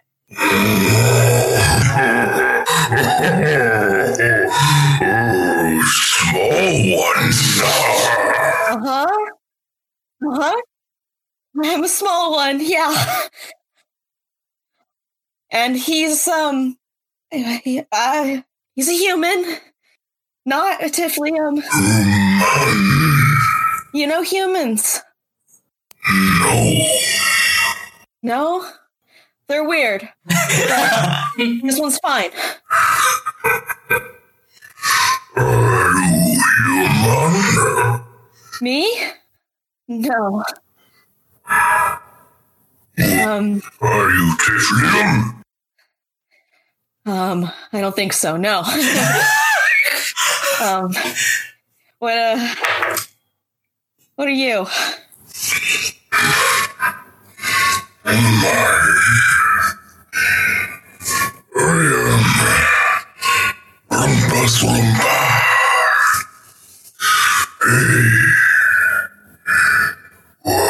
Lumpa. They call me Krator. Krator? Were you sleeping in there? No, I'm not sleeping. Reforming. I woke me up though, innocent. Uh-huh. Is that okay? Yes. It's good to be out here again. Well, it's time to get back to work. What? What does that mean? What are you doing?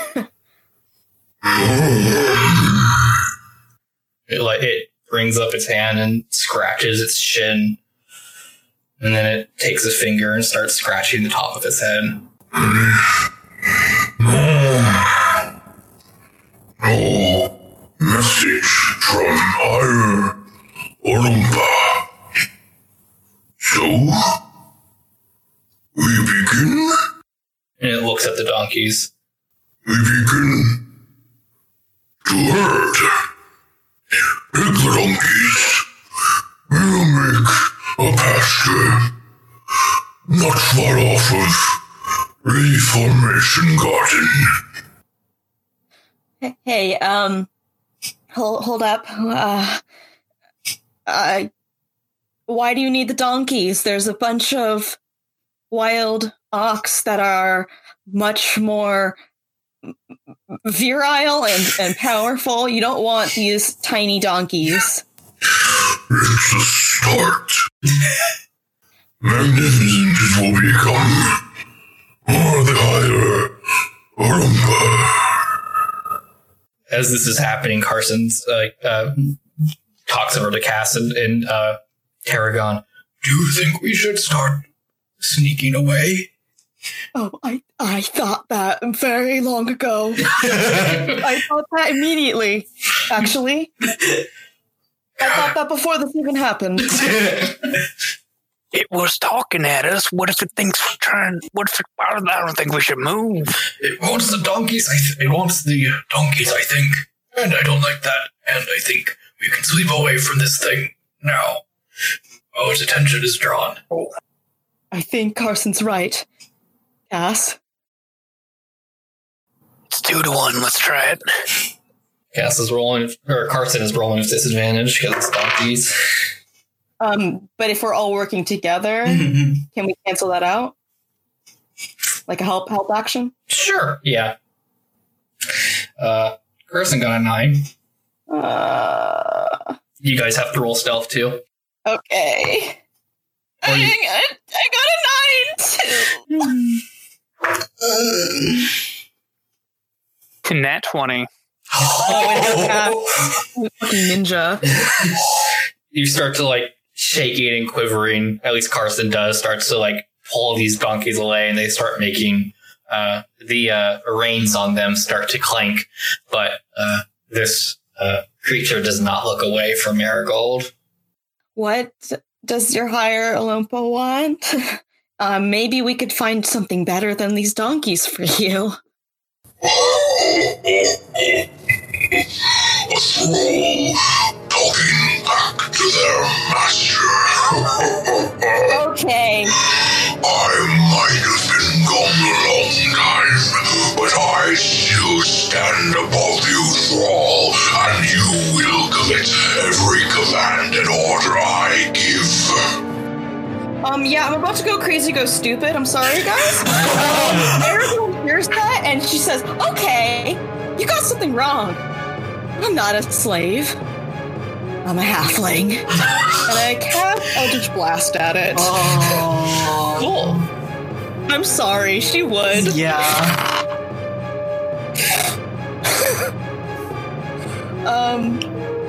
And then roll it in chat. Uh-oh. You hit it. Roll damage. Yes, and I get to add my genie damage, my proficiency bonus. And Dakota, I want to know. Oh God, I want to know what happens when Teflium magic injures this thing. Yeah. So that'll be 1d10 plus 3. That's 9, 10, 11, 12. 12? Nice. It's not 12, actually. You've cast Eldritch Blast before, right? Yeah. What does it usually look like? It looks like a laser-like force that emanates from her crystal. Yeah. The whole time that you were talking to this thing, your crystal started to glow and rise in the air above your chest. And you cast Eldritch Blast through this. It's just like a kind of thing. This time you hear noise as this massive amount of energy is formed and then shot from this red hot pink crystal as it blasts this creature right in its mask, dealing 24 points of damage. Yeah, Reva!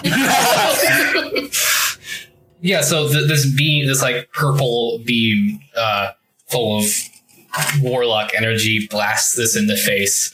The magic, you can hear like a cracking sound as it hits against its mask. And it backs away, but as you see these burn marks form across the stone. But as far as you can tell, it had no special effect the magic had no special effect. It didn't melt the stone or anything in a particular way. Reva was just mad. Bro.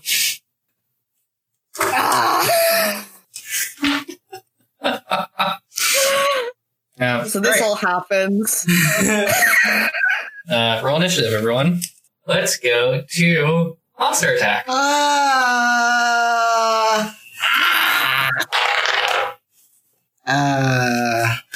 Tarragon, you piece of shit. They got a 4. 6. Oh, Sludge got 15 and Cass got 14. Nice. What's Cass's dex? 2. I think Marigold is 3, so I also got a 14. Okay. So she should go before Cass.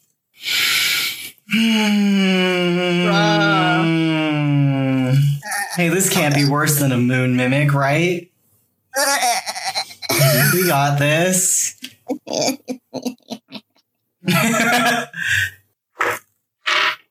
Guppy nat 20. King. Oh god, legend. Guppy, Giant Slayer. Guppy, the last thing you never see. Oh my god, I can't wait to see Cass in combat. Yeah. He doesn't hold back. Oh. Is that everyone? Yeah, that's 8 people. Cal? Cal. Where's Cal? Oh yeah, there's Harrison. He doesn't count. Initiative order. I'm sorry, Cal.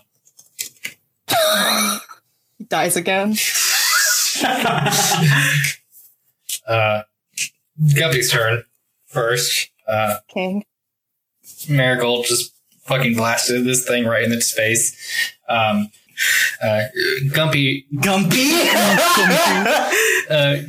from the shadows pulls out a short bow from his pack and a quiver of arrows that sits on his lower back. Strings an arrow and fires it. Fuck. It comes soaring through the air. Sludge and Teremy, you can see that Guppy's hands are shaking as he fires his arrow and it misses the mark. And magic counter is at 3, yes. 4 now, actually.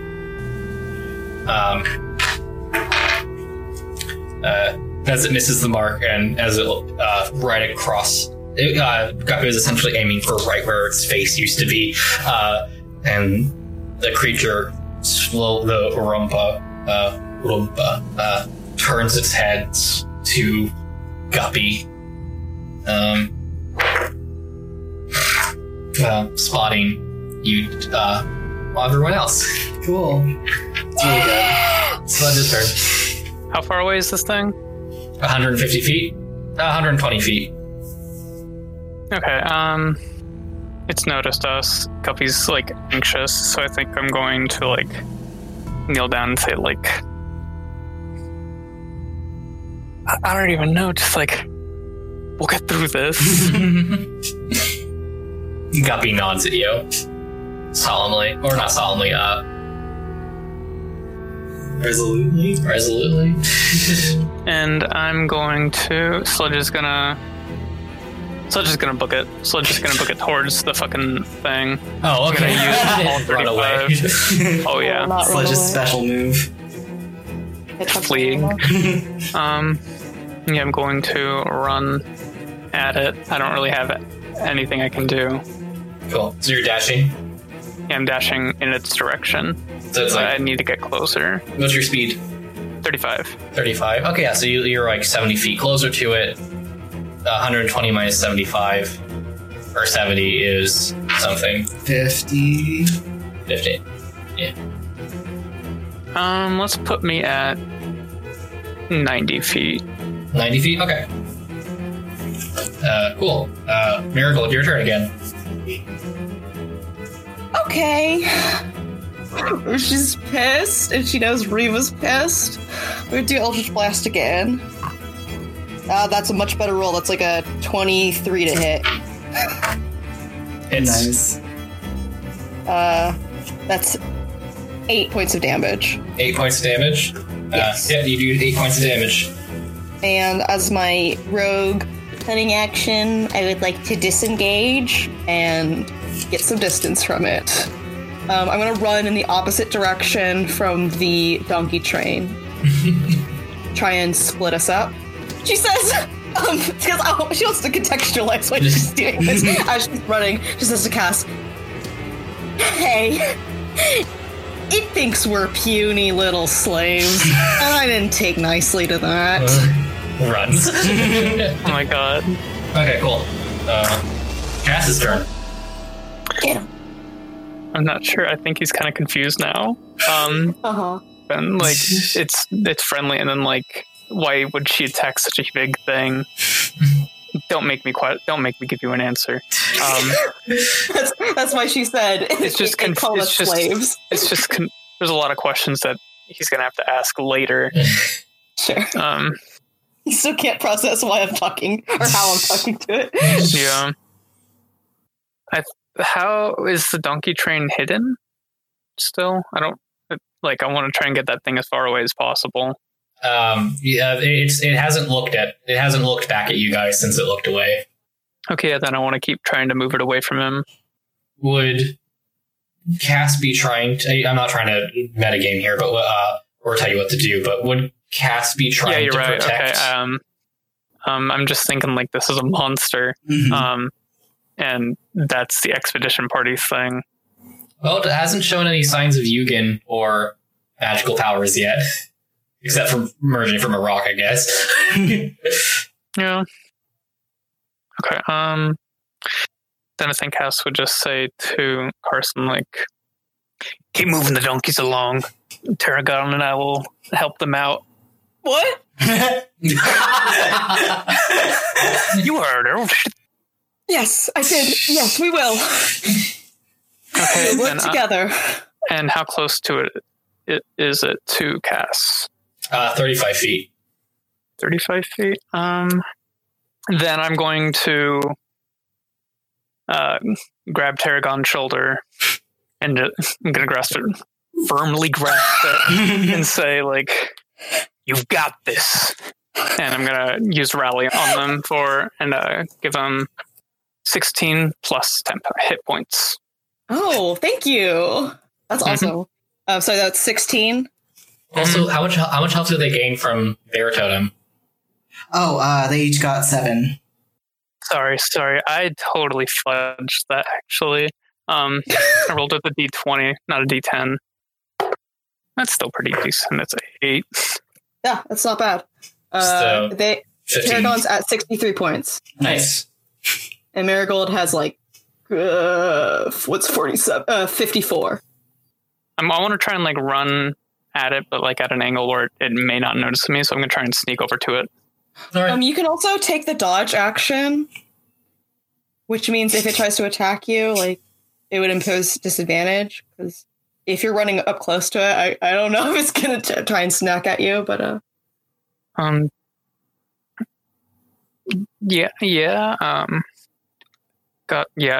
dodge action. Then I want to just get close to it without really gaining its attention. Well, okay, so if you want to hide, you have to use the hide action. If you want to dodge, you have to use the dodge action. Okay. I guess I'll just dodge and I'll just dodge and try to get closer. All right, Roomba's turn. So you're running away, Marigold? Yeah. Cool. And your speed is 25 feet? Yep. Cool. Nice. You sound so pleasant, Dakota. It's awful. Oh, that's nice. Thanks. Yeah. It quickly catches up to you as it runs after you. No, it doesn't actually. It reaches behind it itself, picks up one of the larger pieces of rock that broke apart during its entrance, and it hurls it at you, Marigold. So make a AC check. So that is 22 to hit. No, I don't beat it. Nope. Can I? Yeah, that's not going to help in any way. Never mind. That's okay. I have a reaction that can help have damage if it's bad. Well, which it might be. It hurls this marigold-sized rock, Cal-sized rock at Marigold. It's Cal. It's Cal. He got up there. He sneaked up there. We saw him. Which comes hurling by and clips you, Marigold, on your side, causing you to take 13 points of damage. Cool. Cal's turn. Cal's gonna start running forward. 25 feet of range. That's just a cantrip. He's going to cast it at a higher level. Going to cast it at... Oh, once you've reached 5th level. Okay, never mind. He's not level 5 yet. Level what? Oh, nerd. Oh no. Oh, wait, no, you're right. Yeah, it is level 5. Sorry. I was reading that as level 5. Spells? Spells, okay. yeah. No, I'm like, oh my god, Cal's not my fucking level 5. Baby. No, but he's going to cast Scorching Ray. Yay. First he has to roll a... You beat that. Spell Wild Magic is now at 5. He's going to cast it at 3rd level. Yeah, Cal comes running forward, probably meeting up where... how far away were you did you get from the giant Marigold? Only 25 feet. Only 25 feet? Okay, yeah. Cal runs 20 feet forward, puts both of his hands in front of him, does a wheeling motion inwards and outwards. These balls of flame just start to form in both of his hands, arms stretched out as this ray of flame shoots out from his hands until the balls are extinguished, hitting the giant again in the face. 19 points of damage. Damn, dude. Fire damage. Holy shit, go Cal! Not even level 5, damn.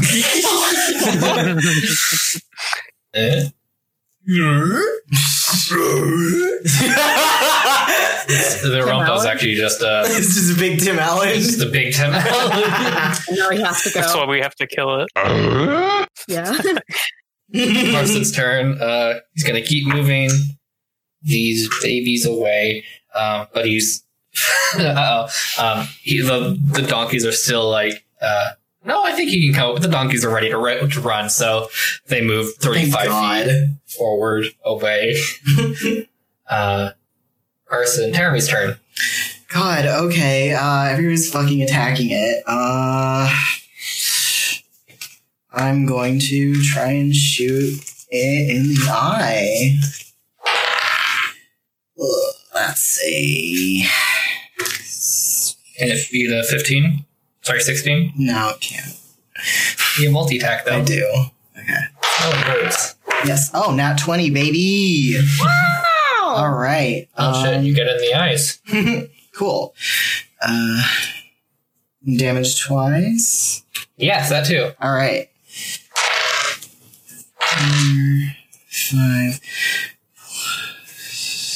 5. It's roll twice, add modifier once, right? Yeah. Okay. 15. And I'm gonna send my fucking birds into its eye. Yeah, you take out your bow, string it, loose an arrow, and it, like a golfer, getting a hole in one. You don't know what golf is. You fire an arrow that just perfectly lines up, going through the middle of the eye hole on its mask, and you can hear it as it grumbles in pain and holds a big hand up to the arrow. Like tries to pluck it, but every time it nudges it, it just makes another Good. Fucker. This thing's disadvantaged now. Yes. Bird's turn. You're gonna make him get the eye. Yes. Just go in there. Actually, want them to get the other eye. The other eye.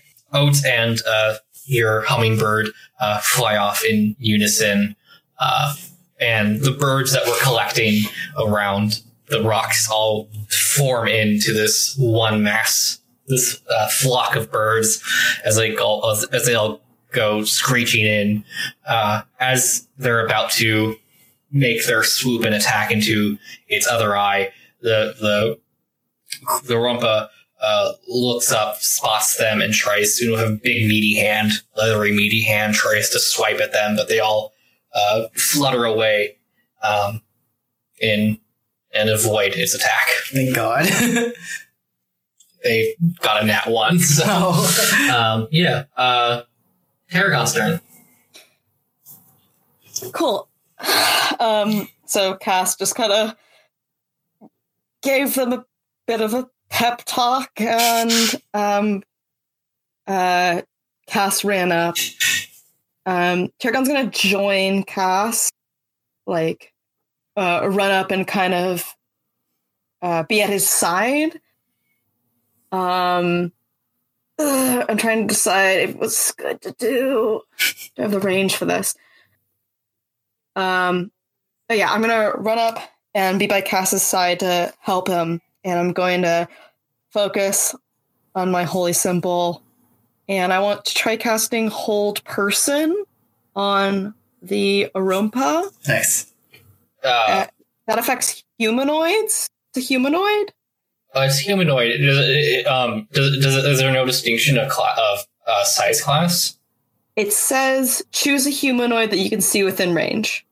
Could you cast it at a higher level to get a bigger humanoid? I mean, higher levels are for more people. Yeah, I was gonna say that if it doesn't specify, like, if it just says humanoid and not like medium humanoid, yeah, okay, yeah, going by those rules, yeah, you can do that. Nice.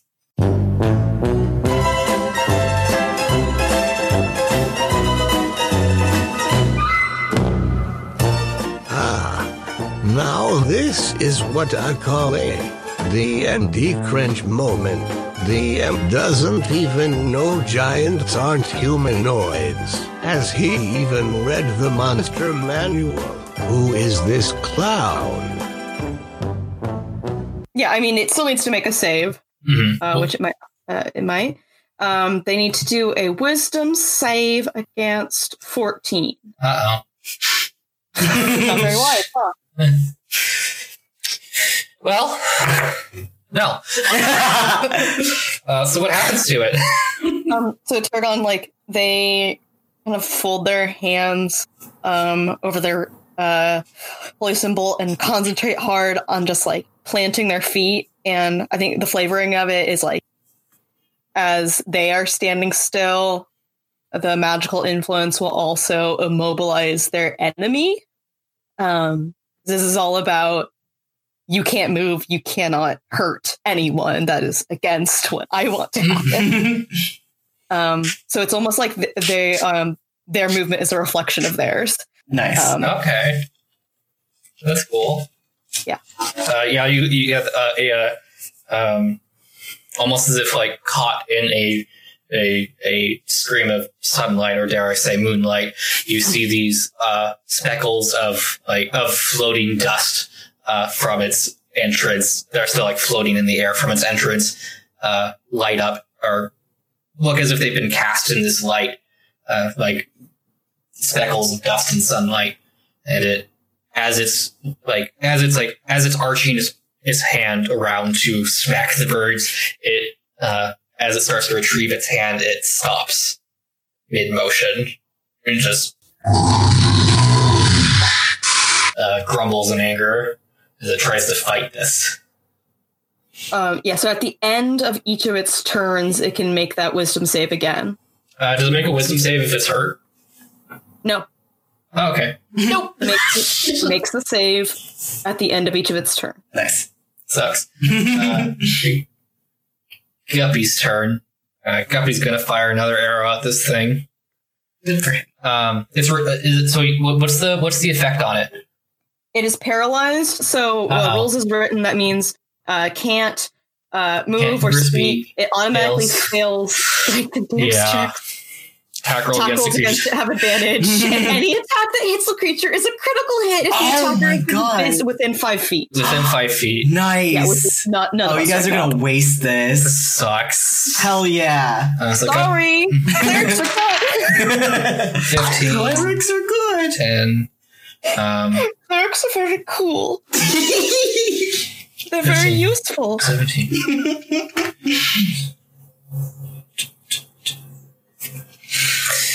Okay. This thing rolled a nat 20 against Guppy's attack. And Guppy rolled with advantage. Didn't get a nat 20. The size of this thing is still casting fear into Guppy's heart. He's still shaking and looses another arrow that flies off the mark past it. It's still an arrow in his eye, though.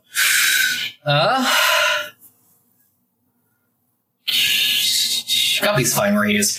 Sledge, your turn. I'm going to run up 35 feet.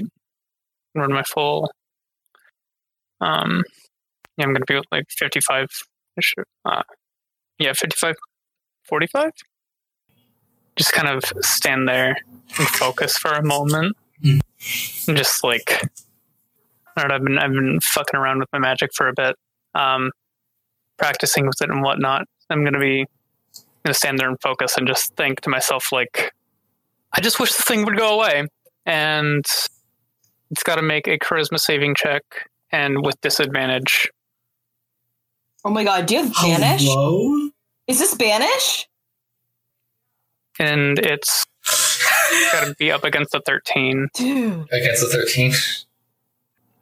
What does it look like when you start to cast this? I think she's just kind of focusing and then like just looks at it and it's just staring daggers at it, and just kind of just like, I think she's gonna like put her hand out in front of her eye and like squish it with her finger. Nice. You feel, you do this and you feel this mental connection form with this thing as you draw its ire, and you can feel its eyes over you, and it's this battle of will between you two, and you focus on it hard, and you can start to feel it vanish, but then its resolve overcomes you, and it stays exactly where it is. You rolled wild magic? No. Well, yeah, we need to do wild magic. Which is fine because sorcerers cast their stuff before they do wild magic, so it's against 6 now. I just got a 6. Defender wins. Oh, close. God. Yeah. No, Dakota. Not to like throw away this blessing, but if I rolled a 1 and wild magic counter was at 1, I as a sorcerer would win. That's fair. You're right. Yeah, sorry. You cast wild magic. Sorry, that was my fault. Thank you. Maybe it's good. Maybe something cool will happen. Yeah, and you're a sorcerer, so you still got to try your thing, which, oh my god, do you have Banish? Because that's such a wild spell. I do have Banish, yes. That's what you did to that fucking gnome.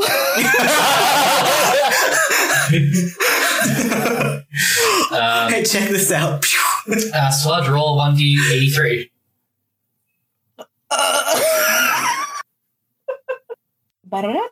53. 53. 83 for 53 More for you can 8. hands. More you can hands. You feel this battle of resolve fail. Your connection with this thing breaks, and banishment is not cast. This spell is not cast on this Orumpa. And slowly you see, with your hands outstretched in front of your face, making squishy motions at it, you see your hand and arm and full body start to emit a soft blue light. Okay. I'm just gonna examine it, just like, that's cool. You're shamed with blueness. Oh man, who the fuck would want to be blue? I'm blue. I'll do that. Marigold's turn. She's like, just got attacked by this rock, and now everybody's like getting hits in on this giant. She's gonna kind of go screeching to a halt, like holding her shoulder where she got decked. Can I like try and ask Riva? I know that she can't like communicate with me like explicitly, but can I like grab my crystal and be like, do we need to take this thing down? So you always feel this like connection formed with Riva. She's always kind of there absently. It's not very strong, but it is absent, like dew on a leaf. Nothing nice.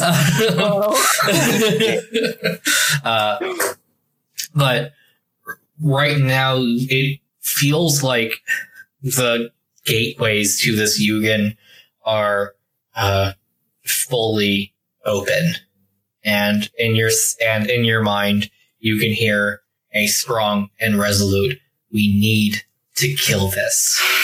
Damn. We need to kill this. Okay. I'm going to run at it, and I want to draw my rapier and cast Booming Blade on it. Nice. While I make a strike at it.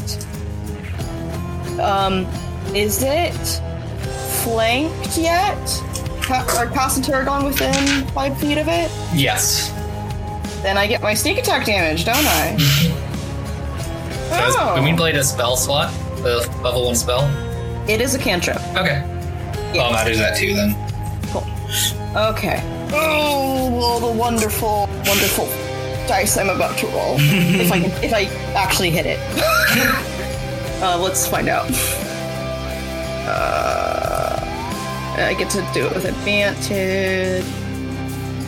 My rapier is +6. Shit myself if I miss. A 14 and a 14. God damn. You're in luck. It's got a 9. Nice. Cool.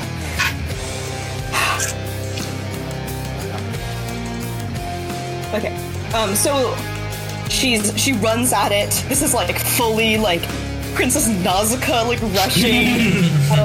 The evil princess, like after her dad got stabbed. Sorry, Nausicaa spoilers. She's like angry. Like one hand is on the hilt and the other one is like braced around the pommel.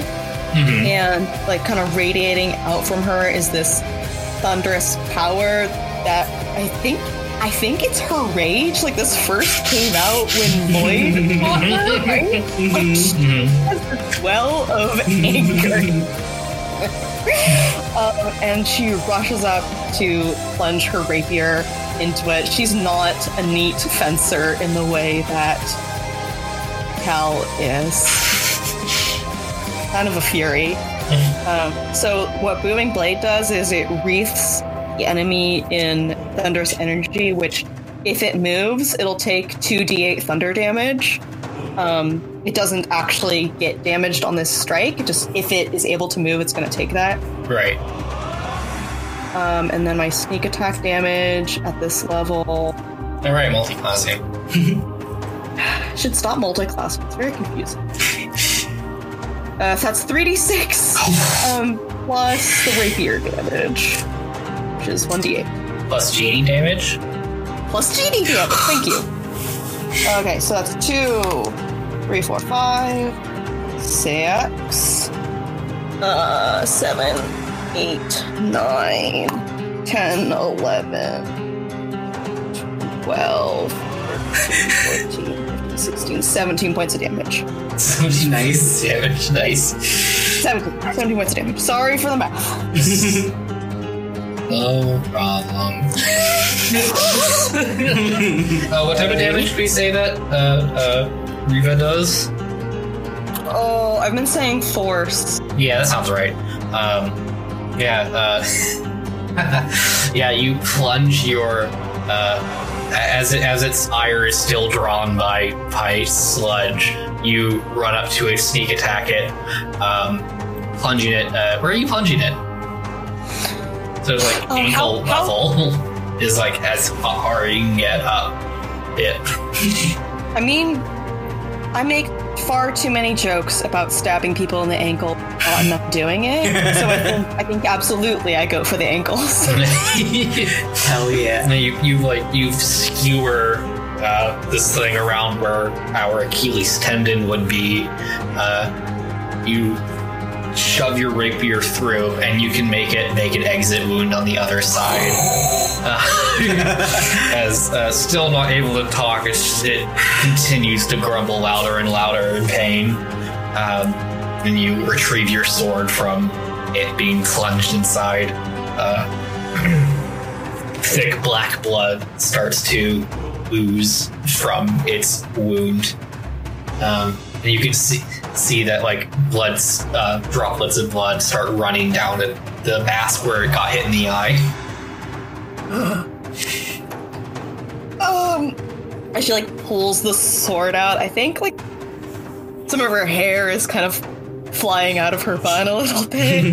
And she looks to Cass and it's just like, we need to kill this. And I'm gonna take the dodge as my uncanny my cunning rogue action. Nice. I don't think it'll be able to do anything because it's being held, but I still want to be ready. Cass, your turn.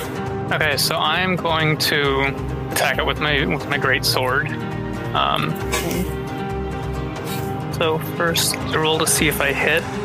Yeah, Guess. with advantage. Mm-hmm. Okay, cool. With Advantage. He beat a 7. Yeah, I got a 17. Nice. And that is 2d6 damage right there. But first, I'm going to use trip attack. So I'm going to expend. You guys do critical hits to this. Oh, thing. yeah. Okay, so do I do 2 or 46? I mean 3 or 46. 46. You do double Okay. whatever the normal dice damage is. Okay, so I want to use strip attack. Assuming this doesn't kill it.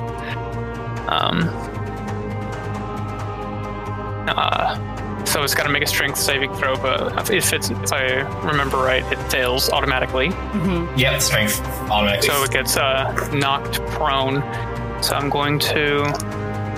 That is a 10 for my. That's 10 right there, and then 9. So 19 plus. Where are you? 19, 25. 25. To hit on that turn right there, and then I want to use I want to use a bonus action. I want to forego my attack and use a bonus action to direct Tarragon to fight. So Tarragon can use a reaction to make a weapon attack. Oh, this is a fighter thing. Yeah, this is Commander Strike. Commander Strike. Interesting. What do you say to Tarragon? I say, get him! Nice. And they get a bonus 1 damage with that. Okay. Good thing they're good at attacking. They have to make a weapon attack. Yeah, they have their mace out. Let me do that. Clear 10. That's a critical hit. That's a 20. Oh my god. And it's a double damage. Oh my Both are already god. critical. So. Yeah, it It looks very cool. Yeah, something's gonna happen. 2 criticals in a row. Yeah, something's gonna happen. Oh, sorry, I forgot to add the attack bonus with my damage. So since it's 2d6 slashing, is that like +5 for every roll or just +5 Just for on the one. Just for the one. Oh, so it's 30 damage that cast did. Jesus, buddy. From my what was God. the original 25? The original was 25 So it's 5 extra points attack plus the Fuck your giant. plus Tarragon's critical hit. 19. This sucks, dude. No, it I'm doesn't. sorry to No, I didn't do math right. I nearly heard it enough. Oh god. So this thing was looking pretty cool. It was looking good. It was bleeding black blood from its eye and like from its other leg. But it was doing pretty fine. He was doing fine. Just doing fine. Then Cass.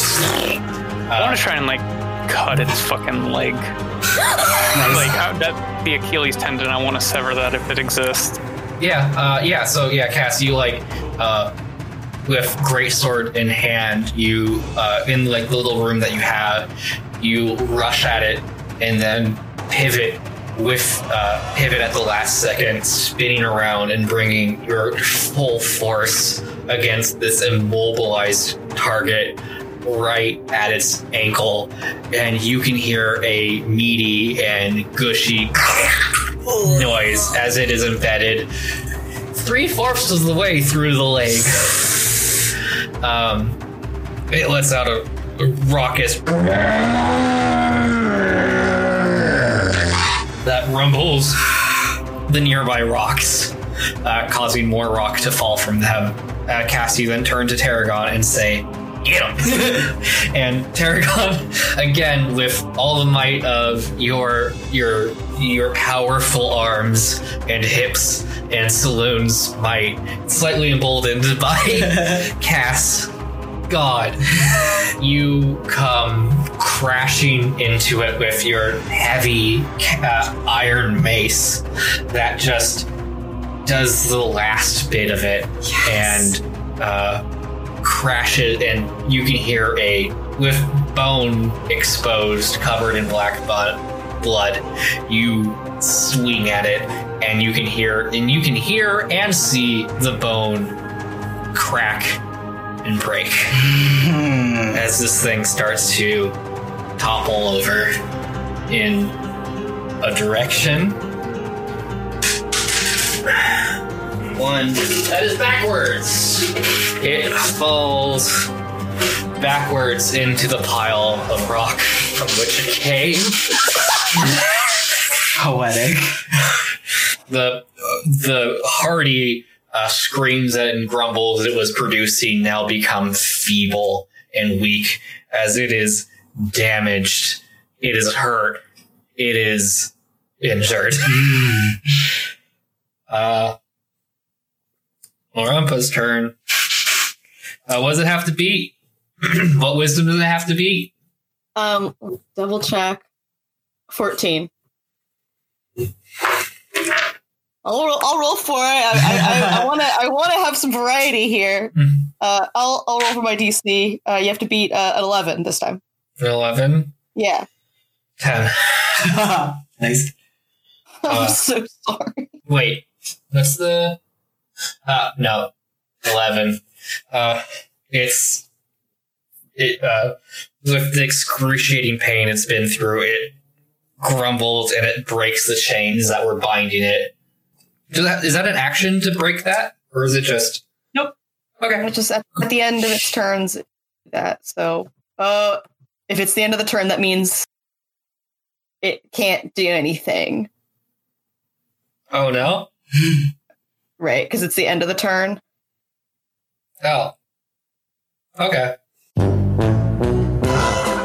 Now this is what I call the M doesn't even know giants aren't humanoids. Has he even read the monster? It should stop this clown.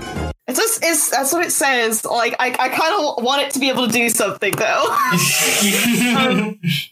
And like I was flavoring Hold Person's a really good spell. I was flavoring it as like as long as Tarragon was standing still, like they were standing still. Cass maybe Tarragon attack. Maybe the ogre, or maybe they can also get an attack in now. If you're fine with that. I mean, like, yeah. I mean, go for my characters. I'm the one asking for it. Okay, yeah, cool. Yeah. Can I say, like, Tarragon, like, smashed the leg, and they're, like, really freaked out. Covered in blood. And, like, their concentration kind of wavers. Like, they can't really maintain Hold Person because they're like, oh, God, I'm a healer. Oh, no. Another Shinji moment.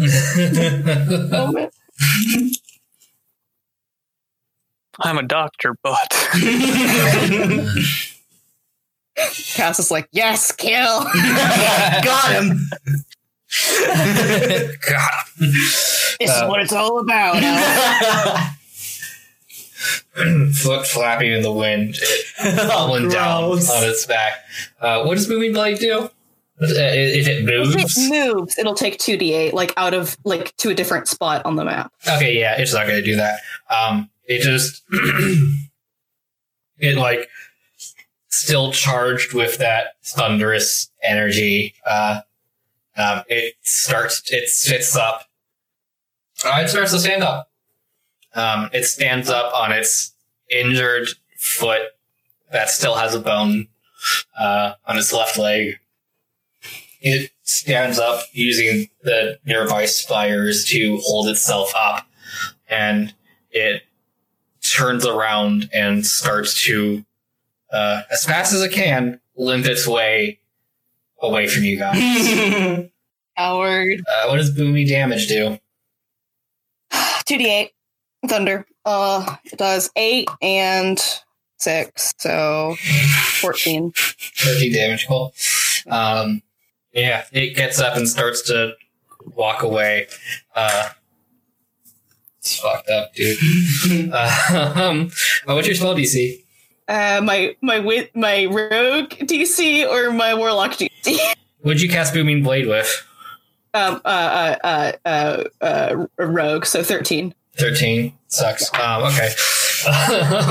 If this guy's fucked up, I figured I'd have to make a con check to make him fall over and off from this. And it does. It gets up with its big hands, and it starts to limp its way. You can see its foot. Its right foot is just dangling and dead meat at this point. It is nothing. It is shred to pieces. It tries to limp its way away, and then it gets hit with this thunderous energy that just racks its whole body for 14 points of damage. And that thunderous energy is Marigold's anger, right? She sees it try to turn tail and run, and she's just like, you coward. Yes. It falls to the ground. Where does it fall? Fuck, it falls back on its back again. It falls back into these pseudo trenches composed by these rocks. And you can, it's just grunting and panting, and it just stops where it is.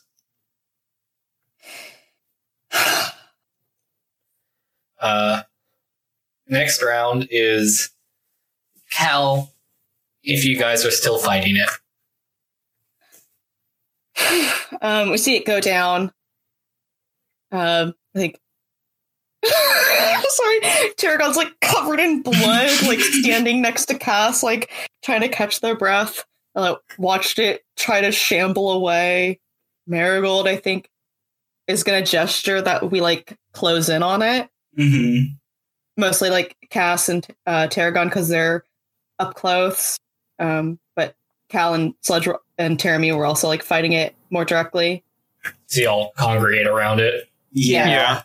Cal comes and Cal and Guppy come in. Terracin stays his distance. Okay. Let's try that again. She's gonna try and stand, like, plant one knee and, like, rest her elbow on, like, her knee and, like, kind of look into its eye as it's collapsed on the ground. Are we out of combat? If you want to be. And it seems like you all do. Yeah. Yeah. Okay, I'm going to cast Reduce on it. Yeah, Nice. like, as we're approaching, like, it's shrinking down. Roll wild magic. Hold on. First it has to make a Constitution saving throw before we actually do that. I think I want to roll this time, but I'm still going to make it have disadvantage. Oh, it has to beat a 13. Or is it plus my... Do I have a +3 with my spell save DC? No, or is it a plus... Because it's naturally... It starts off as 8. That's the base. Do I have a +5? Yeah, you have a +5. Okay, then it's 18. 18. Yeah, it fails. God. Okay, then it shrinks to half its size. Half its size to 15 feet. Still so big. It like reduces. It doesn't even really notice it as it smalls in size. But the fact that we're bigger is, I think, the psychological damage. Think of the toll. Marigold, you go up to it. It's still huffing. What are you doing? She's like, kind of getting down, like, puts her hands on her knees. I think I need tongues again. Sorry, what? Is tongues is a concentration spell? No, No, actually, it's not it is not. concentration. It's just an hour. Yeah, Okay. just less than an hour. Yeah. So she can still talk with them. Okay, let's try this again. Name's Marigold. What's your name? Just kill me. Nope, that's not how we do it around here. You savages. Quite the opposite. Reduce me to this. And what's wrong with being small? What's wrong with being a little one? Leave me in extreme pain. And you won't even let me end. You savages. She looks over the caravan. So they said their name is Kretor. They are an Orumpa. I think this is what... She taps her crystal. This is what my friend Riva or my other friend Tutor might call a giant. Might call a Yogium. They warned about them attacking the Bailiff colony, maybe being at war with them previously. I think we woke it up. When it came out, it seemed amused at first, and then immediately started talking about taking our donkeys and making a pasture with them, and referred to us as slaves. So I don't know what their deal is, but it rubbed me the wrong way. And now I think it wants an honorable death. But I don't know so much about that. Cass, heck, Cal, you might know more about that. But I feel like maybe we could try talking now, if they're up for it. But you all saw what it was willing to do. Cass is going to kick its broken foot. Cool guy. Cool guy. Cool guy. It screams in pain, and it's like sat up now when you do this, and it rolls over to it like rolls down onto its other side and hugs its foot to itself.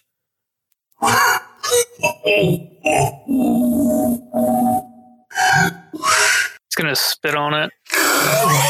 Dude! As it weeps. Dude, Trying to think of something wincing. cool to say, but God, he does don't take time kindly to being called a slave either. Cass, from behind you. Everyone else, you see Terracin run past you and up to Cass behind him.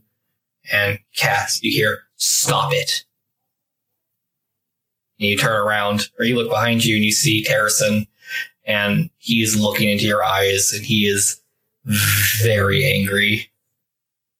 I'll show no mercy to a dirty slave owner.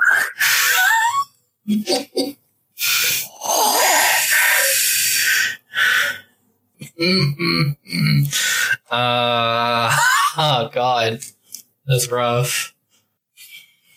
What does he know about history? Nothing. Why would he? I don't know what to say to that. That's rough.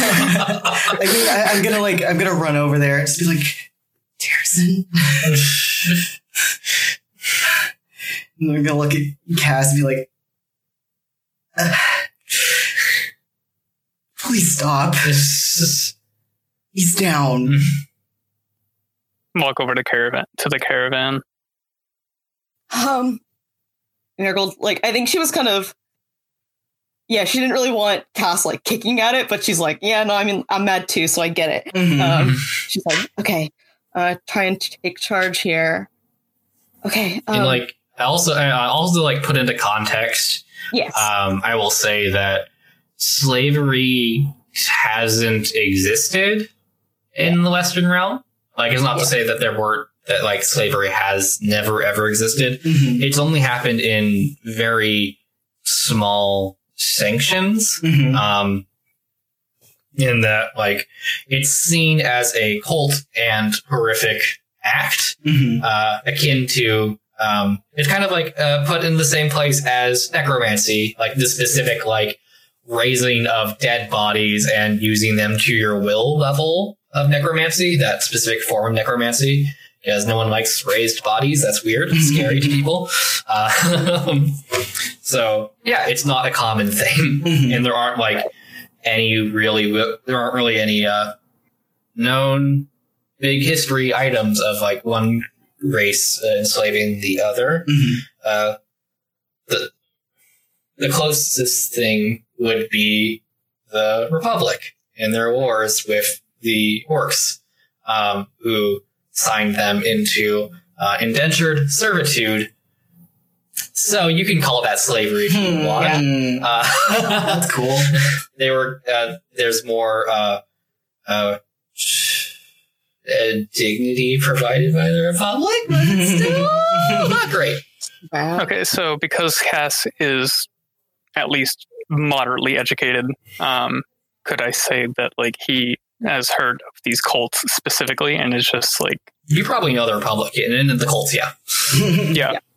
yeah, okay.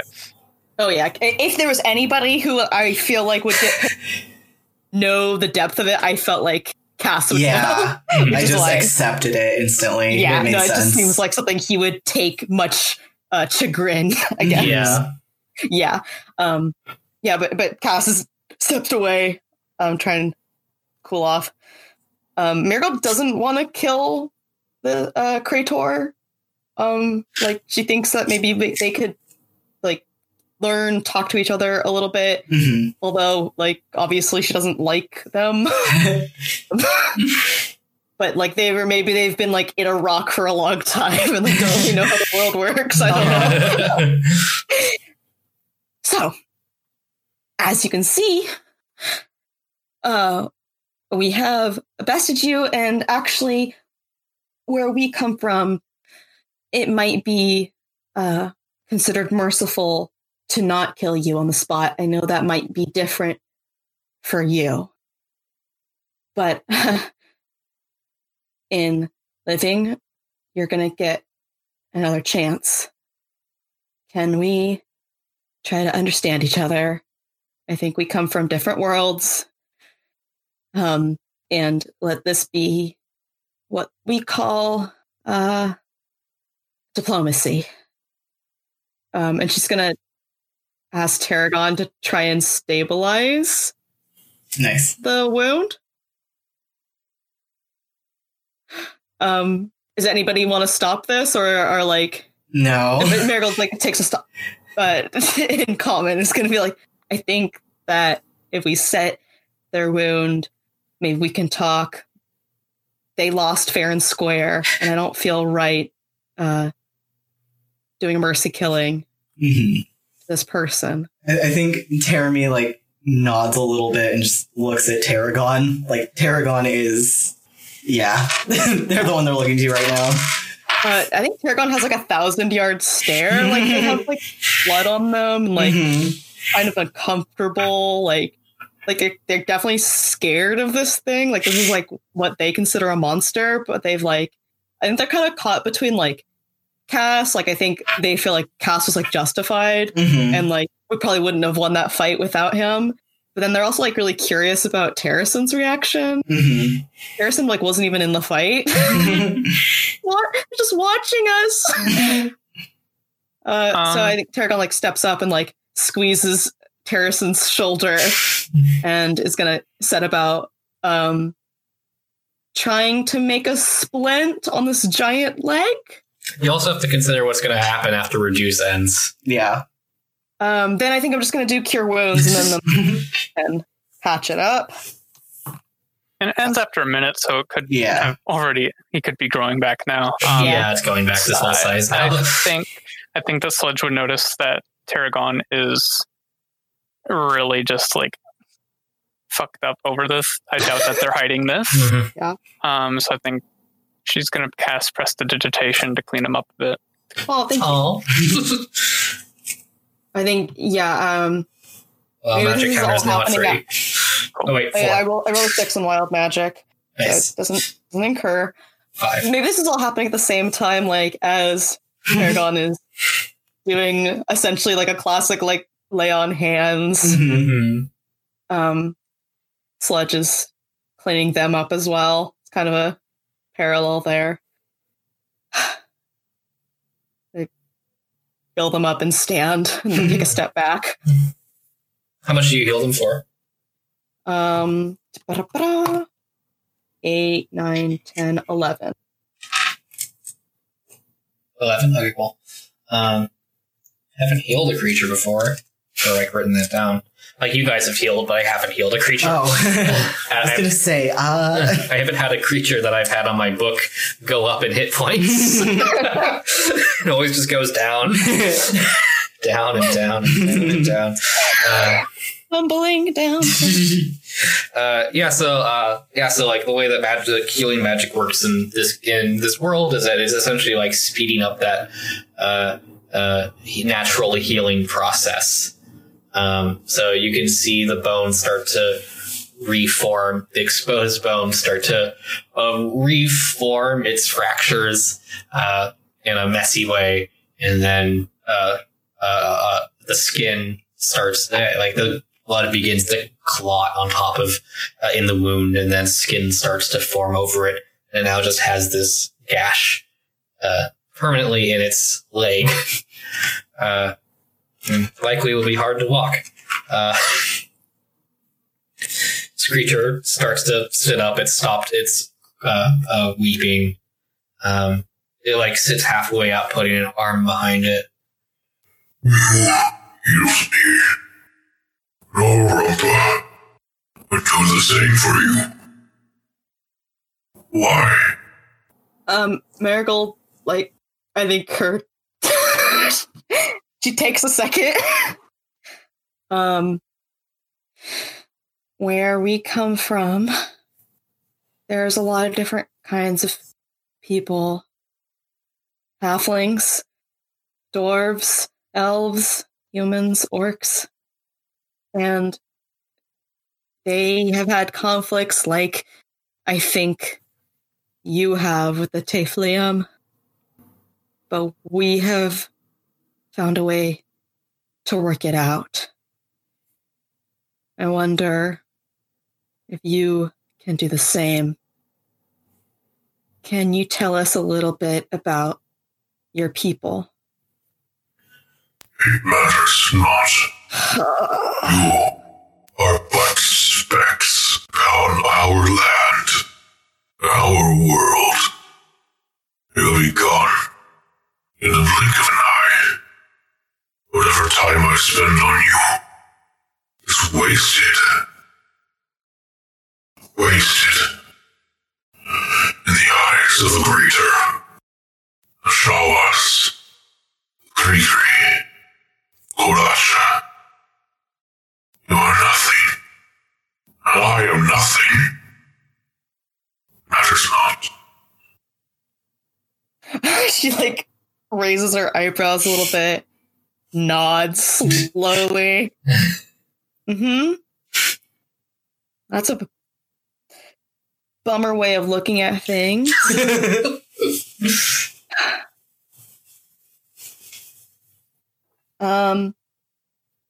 Hey, Terracin, can you come here for a second?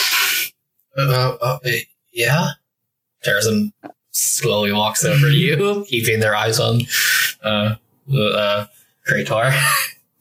What do you think? What do you think of this thing? What do I think of it? Yeah. What's your opinion? What's your vibe? I just kind of met it, but I don't know its past actions, but it deserves dignity, right?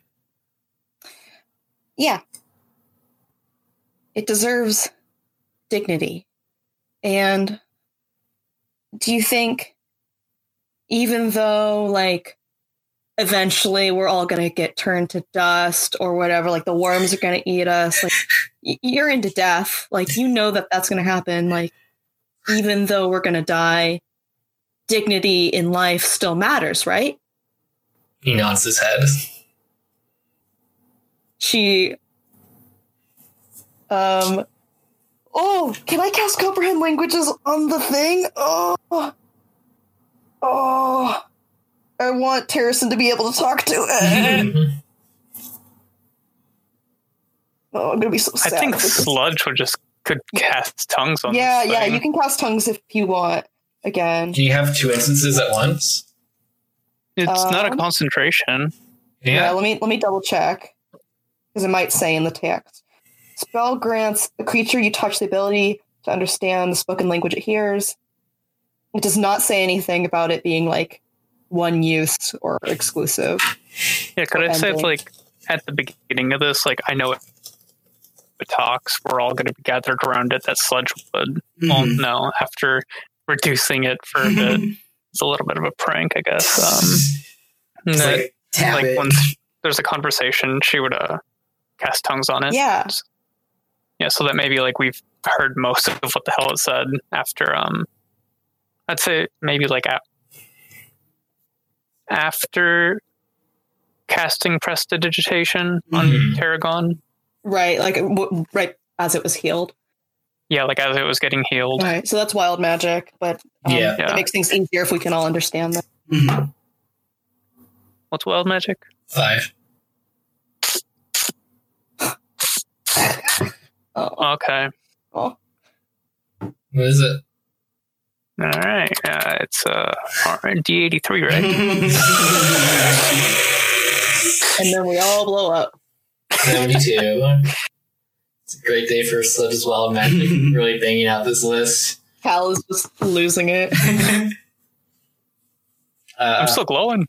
Yeah. Dabba dabba die, baby. No, you've just been glowing this whole time. Yeah. 73?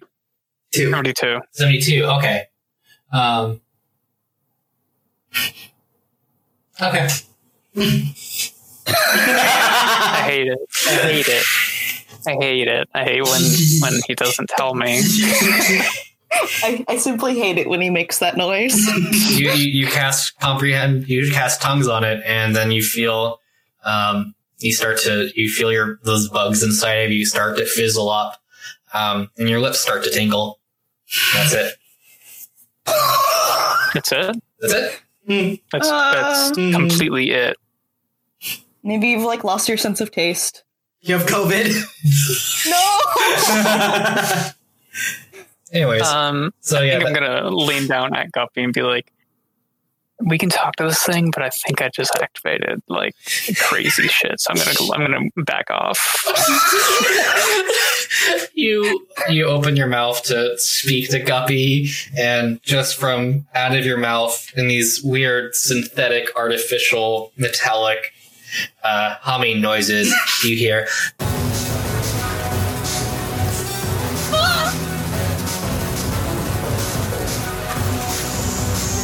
And you close your mouth and it stops. Megalovania.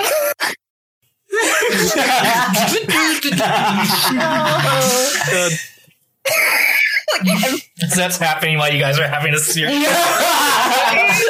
Like, is it relative to how loud I'm talking? Do you try? Well, I mean, like, if I was trying to like talk in a whisper. Yeah, it came out. Okay, but I think, what is Guppy's reaction to that? Guppy's just like looking at you and nodding, just, like seriously, just like blank face, just yep. Holy fuck! Does Sludge know that she's making these noises? Yes. Okay. I think she understands what's happening. Is just gonna stand there now. Can she stay like this? Yeah. I want to grab his hand though. Like hold mine out for his. Nice. He grabs it and squeezes it. No. Nice. Anyways, yeah. So yeah, that means that Krator heard all of this in Terrason's response. Nice. Did you want to follow that up with anything, Miracle? Yeah. So I'm trying to like make a persuasion check to like make them like be chill, like not like talk about like being killed for honor and like being a nihilist and stuff. Like I just like want them to be able to talk with us. Is that possible? Yeah, make a persuasion check with advantage because that was cool. Ready for my +1%. The 17 and 06. So 17. 17. Yeah, so like she lets Terrason speak and then just kind of looks over, like arms folded, like, come on, like, hey. Dignity is given to those who deserve it. And you deserve it. I earned nothing. I have built no pastures in this life. I have built no farms. Harvested nothing. I have done nothing for the highest. And you are nothing, and couldn't do nothing to impress them.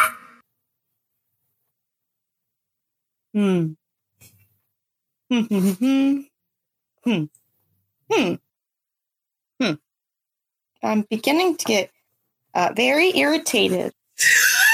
Condescending tone at you and the Tieflium and the elves and the dwarves and everybody use sometimes. I'm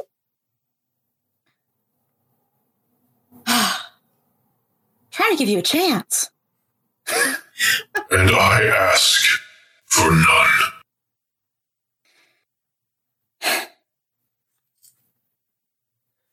Will you tell us what would make you deserving of dignity in your culture?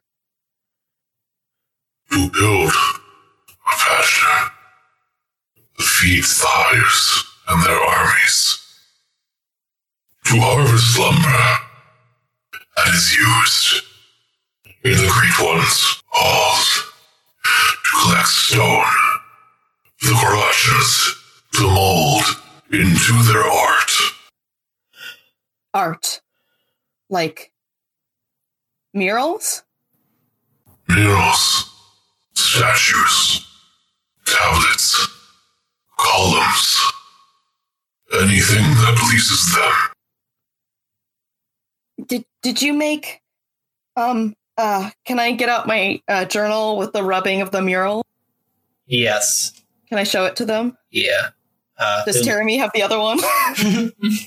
Does Jeremy remember that they have the pieces in their backpack? Like I said, if I had the chance to like give that over before we left, I would have, because I wouldn't want to like take up space in my backpack. So I probably went over it. Yeah. They're probably like on the donkeys. Yeah. All right. Yeah, I would remember. Cool, yeah. So you take them out and show it to them. Mm-hmm.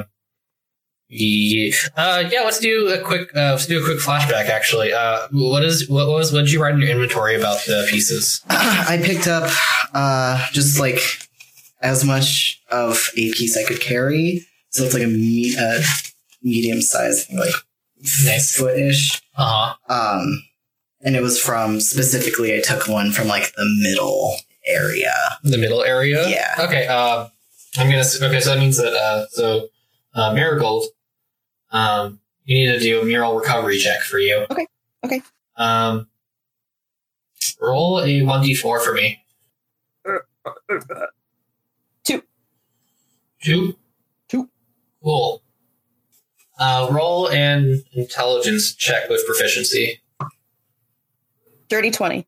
Dirty 20. Nice. So you recovered the whole thing. What would be a good part of this? Okay, yeah. You recover a piece from this mural that Jeremy collected. And looking after you've some time ago, before all this, when you scrubbed it and recovered it successfully, what you see, what you recover from part of this mural is a crushed piece. What looks like a crushed building. It looks foreign to you, this building and its architecture. You don't recognize it, but it has a boxy industrial shape to it. As you can imagine, it once was, as the pieces of this building are crushed and on the floor, on the ground, collapsed. Krator looks at it, studies it. I would not know. We are not deserving of art. But you just said, or you make things for your superiors? I collect and produce resources for them to make their art. And are they like you? No. They are better than you could ever imagine. Right. Sure. Steps back, looks around at the other members of the caravan standing around. This is big. Like, not like literally, like they are large. And also, I don't know if anybody's ever, none of the people from the Western Realm have come into contact, at least in living memory, with someone like this. We only have bones. We only have bones. You are not from here. No. Where are you from? From across the sea. From the west. From the direction of setting sun. You are not. You can see a look of terror in his eyes. No. Odombus. I do not control you.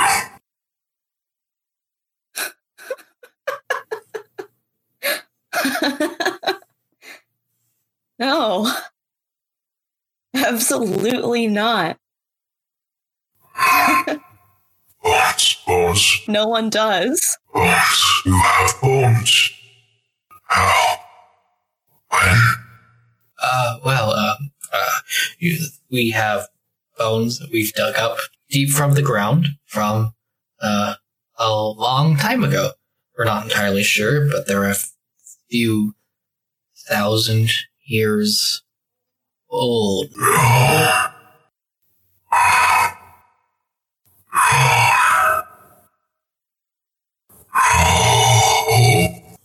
Puts its face in its hands, not crying, just in abject horror.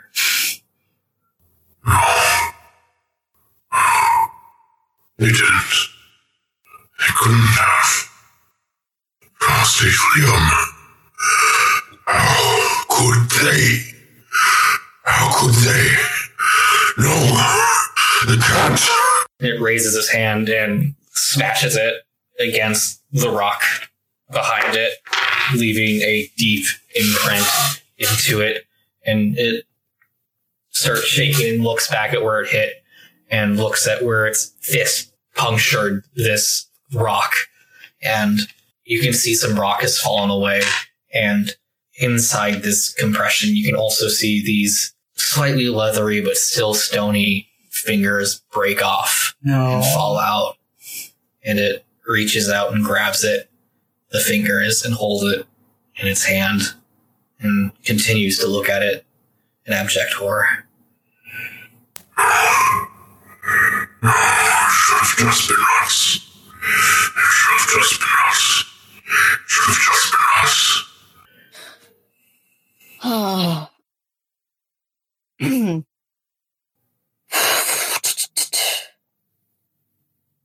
Can I? Ooh, I don't know if I can insight. I don't know if an insight check would like help at all. Like they just seem to be having a crisis. Yeah, I think Marigold's going to take a step back and like give them a moment. It sits there, and then it, after a long time, if no one else is doing anything, just letting this thing be. I, the awful person that I am, Oh no. want to... I can't speak, Uh-huh. but I would like to cast Major Image Oh my god. and create the image of Tutor in front of this thing. Oh my god. Scare them so much. That's And ask through Tutor, what do you know about me? Nice. Oh, God. that's really good, dude. God. Fuck. All right, yeah. Go fucking cracking his entire body. This is cool. Roll wild magic. Against one. Yeah. Against one? Oh, thank God. Let's hope. Let's hope. All right, green, purple, or gold? Purple. Purple. Got it. 19. Oh, no, you activated it. You summon this smoky, ethereal figure that stands at 7 feet tall. 7 feet tall above everyone else. High above everyone else, including Cass. I'll make him 10 feet tall for shits and giggles so he can get a better look. Nice. And you summon this black, shadowy figure that with shadows that spill out from its sides and these glowing white eyes that seem to smirk at you with these long horns that extend up and back from it. And in Tutor's voice, it says, "What is it you know about me?" And this breaks the Urumpa from its trance as it looks up at it. And again, it like cocks its head in a quizzical manner in the same way when it saw Cass. I am just an illusion created by the sorcerer nearby. Just an illusion created by the sorcerer nearby. What do you know about me? I know nothing. What is this? Isn't this a Typhlium? No. What? The horns? Yes. But this shadow, I don't know what this is. You don't know what happened to the Typhlium? No. Do they exist? In a way. I wonder. You were... And she's going to point to the rock. You were in there? I was destroyed in combat. And now we reform. Reform, okay. She's thinking of the bone pit that Ogi got laid down in, and like that seemed like a pretty definitive like death. Pretty definitive. I wonder if the same thing is happening with the Typhlium.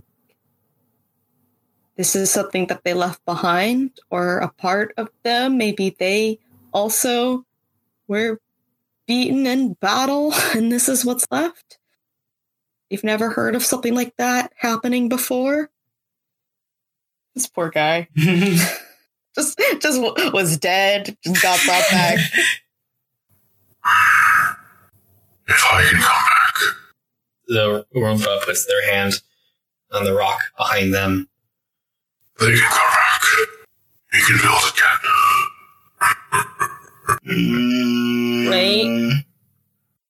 Wait. No.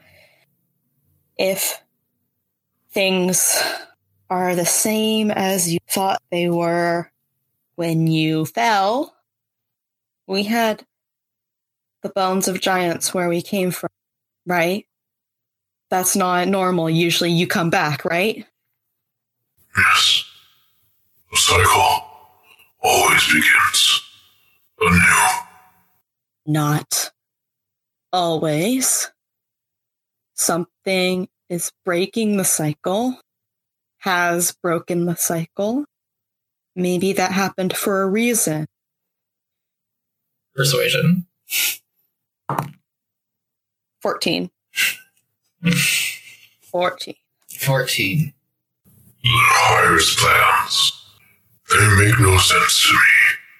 No, I know that feeling. They make no sense to me, but they always work. Maybe.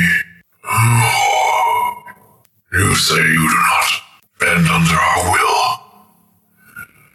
Maybe you bend under the Hire's wills and not know it. You want to begin to cycle new. Oh. Yes, the Hire's. And he looks up.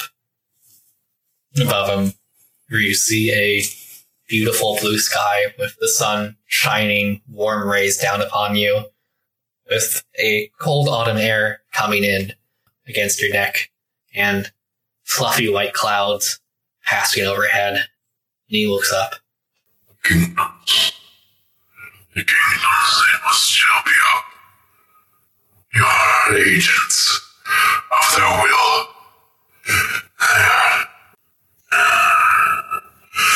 I know no scripture of this.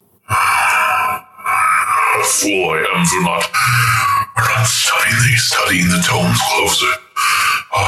It's like the stories. Your agents, aren't you? They want to destroy the Typhlium, aren't you? And he seems to lose himself and starts to forget you're there as he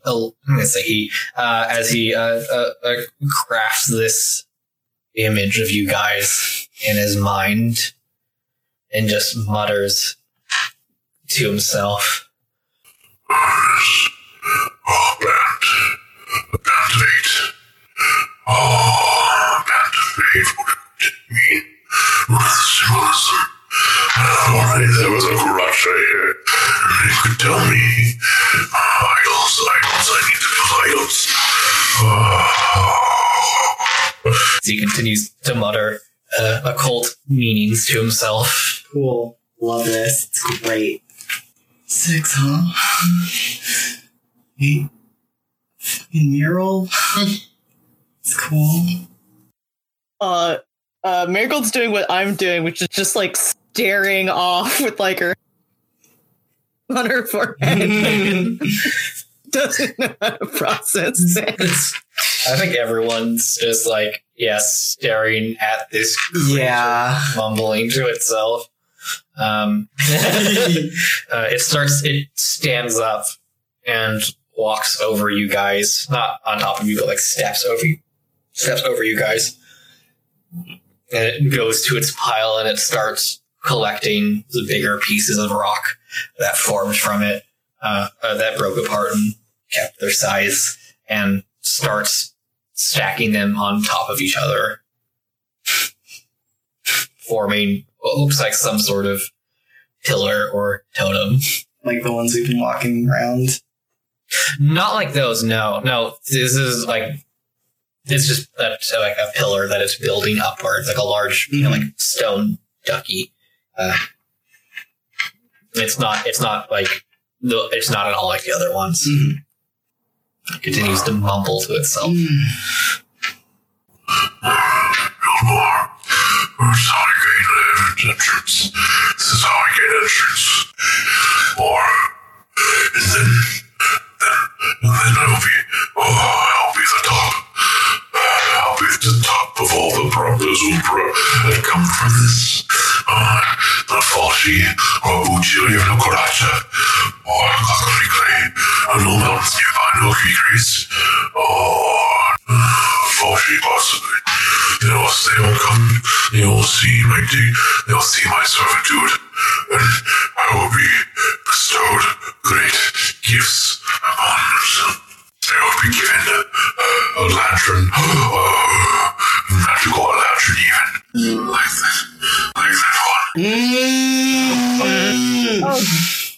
Okay. That's a good segue, because Tarragon was kind of feeling a certain kind of way about this. Oh god, yeah. Yeah. They've just been like, ever since the conversation took like this religious tilt, I've been like very uncomfortable. Can I do any religion checks? Like, could that have been happening while they were talking? Like, have I seen this behavior in like a person before, like of a different faith? Like, this is very intense. This zealousness. Very zealous in a way. I don't know if Tarragon is like, they're like obviously love Saloon, but like kind of different. Right, yeah, I don't know what could really be garnered from this, from like how little you know. But yeah, Tarragon can obviously tell that they're like being like very zealous about this. And they could probably tell that this thing doesn't seem to worship, just from like the language it's using. You gotta do it in a religion check. Yes? Do a religion check? Yeah, do a religion check. Wait. 30-20. 30-20, nice. So nothing that they're saying clicks.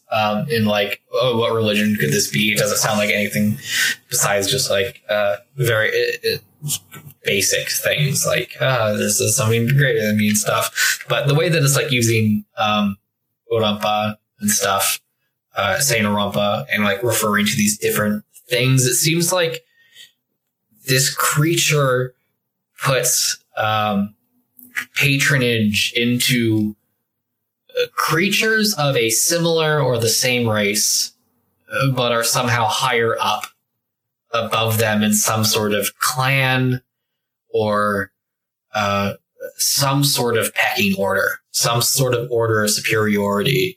It's not just bosses or kings. It seems specifically it is paying patronage and it is zealous over creatures above itself. Right. Okay. The other thing I want to know is, what would Saloon want me to do to something like this? Like, from the primary, like, Selenite myth we have, it's all about defeating the darkness to protect the elven people. Mm-hmm. And this one is explicitly talking about enslaving them. I just tried doing the diplomacy thing, but now Tarragon's about to go stupid, go crazy. We love to see it.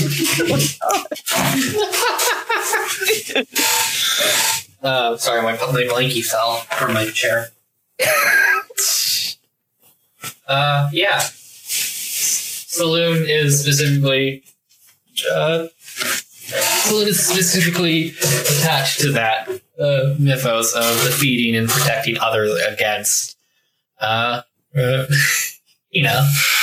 monsters. And monsters specifically trying to do harm to, or are monsters that specifically are interfering in causing, not interfering, but just causing harm and death to elves specifically. And this thing specifically wants to enslave Eladrin.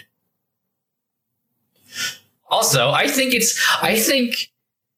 Tarragon, Terramy, Sludge, Terracin, yeah, you guys are also like, you guys must be thinking, I don't remember a lot of elvish history of being enslaved by a giant people. Mm-hmm. There is that one mythos that we all know about of monsters in another world harming you and like killing you and stuff, but nothing about enslavement.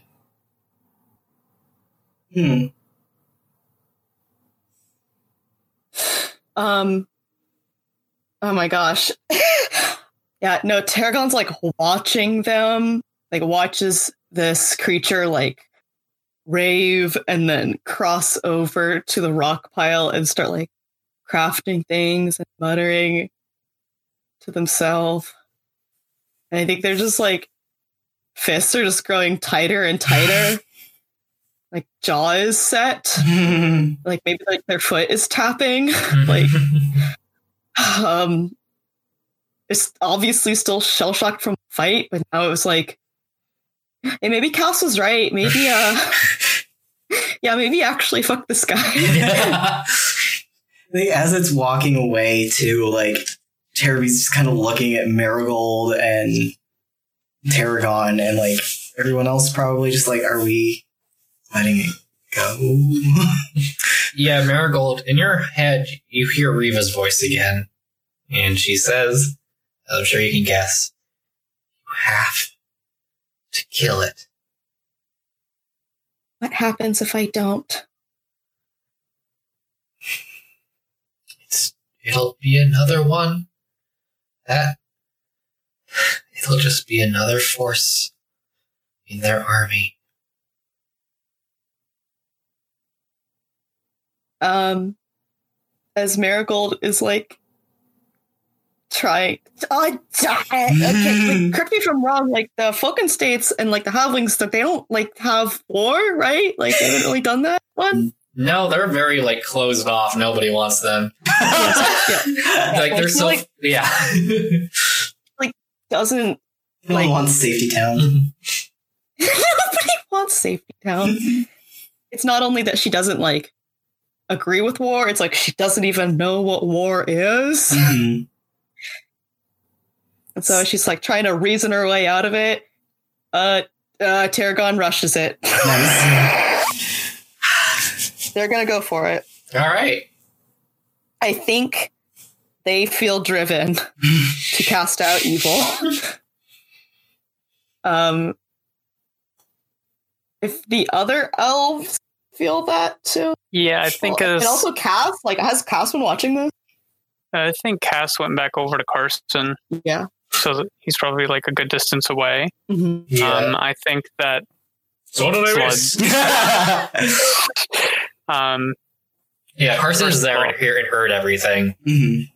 But he's like, he's away because he has the donkeys. He doesn't want the donkeys to get like fucking eaten or whatever. He doesn't know what's happening.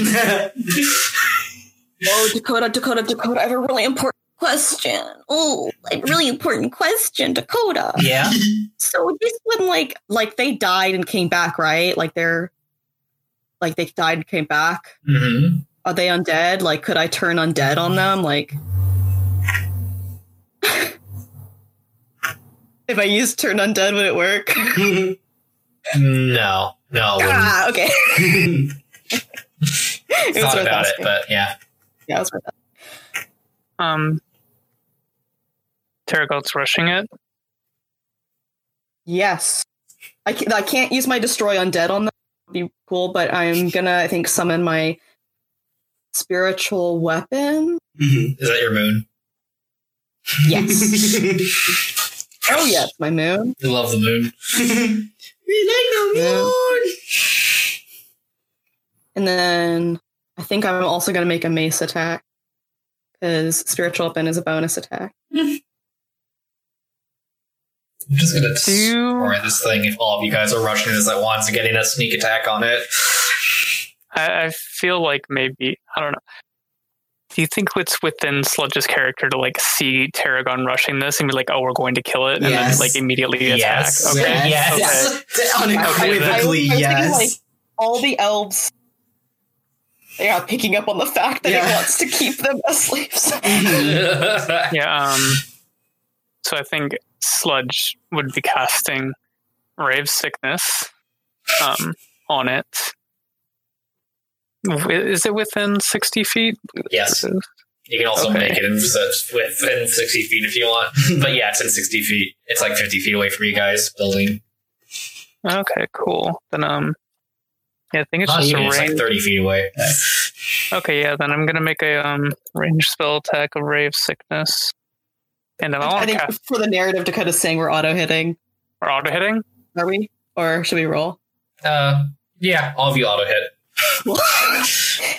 Is Tara me in on this? No, I'm just standing next to Terracin. Right. I don't like any of this. looking This on. sucks.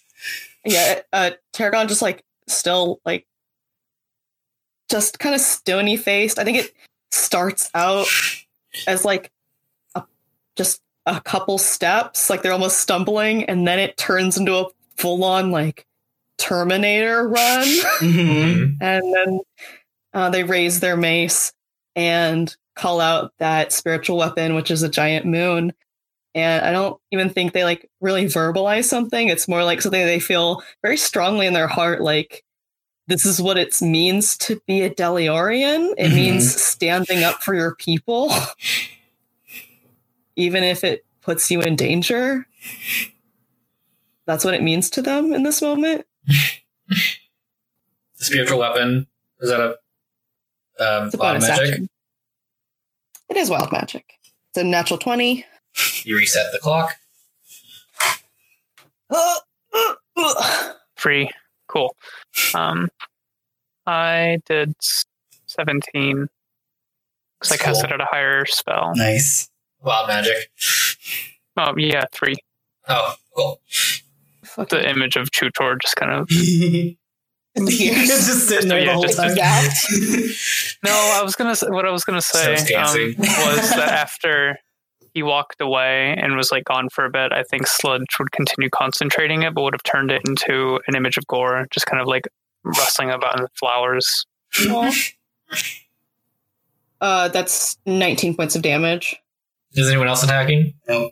Cass isn't attacking? I think Cass is attacking, seeing these two like go for it. Okay.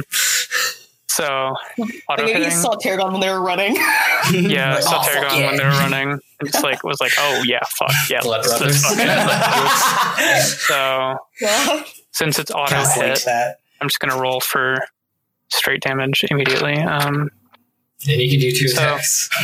Yeah, so first hit is 4. Second hit is 9, and I'm using Action Surge to do another action. That's 3 attacks. That's 3 attacks. For can I? That's another action. So that's an attack. Mhm. So I can attack twice again, right? No. No? Okay. You can attack twice instead of... Okay. The last one was 8, but am I able to use a maneuver and that? Depends on the maneuver. It's a bonus action. Does Action Surge cost a bonus action? No. It's Then just now you can on do your a turn, bonus take action. an additional action. Do more shit. Fucking level 10 fighter. So I can do that? Yeah, you can do another bonus action. So before my second action, I want to use my bonus action to feint, which allows me to just give me an extra 8 damage. You can do 4 attacks. I looked it up. Jesus. You can do 4 attacks. Really? Yes. Same.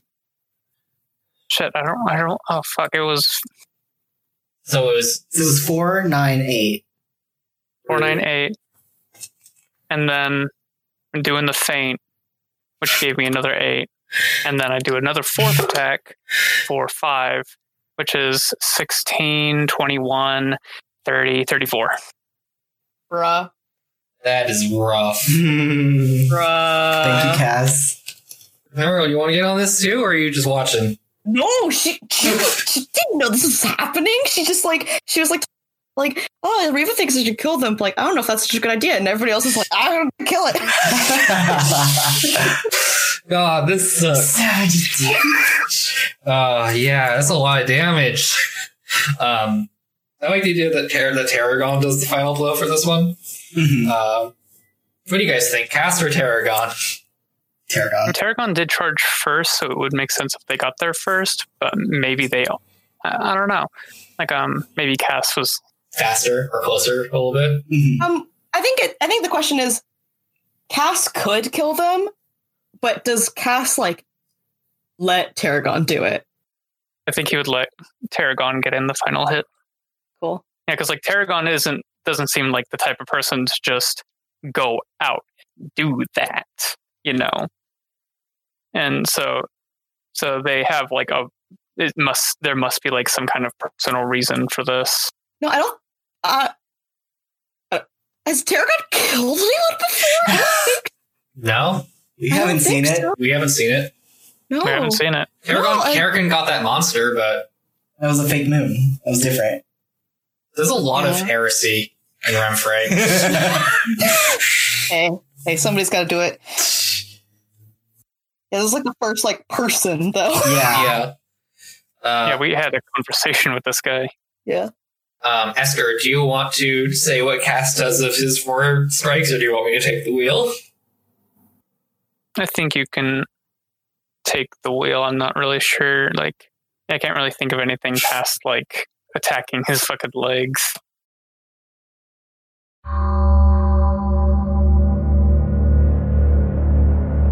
Tarragon, you go rushing in, and Sludge, seeing this cast ray of sickness causing horrible green energy to fly out and form around this creature as it starts to begin to become aware that it's being attacked again.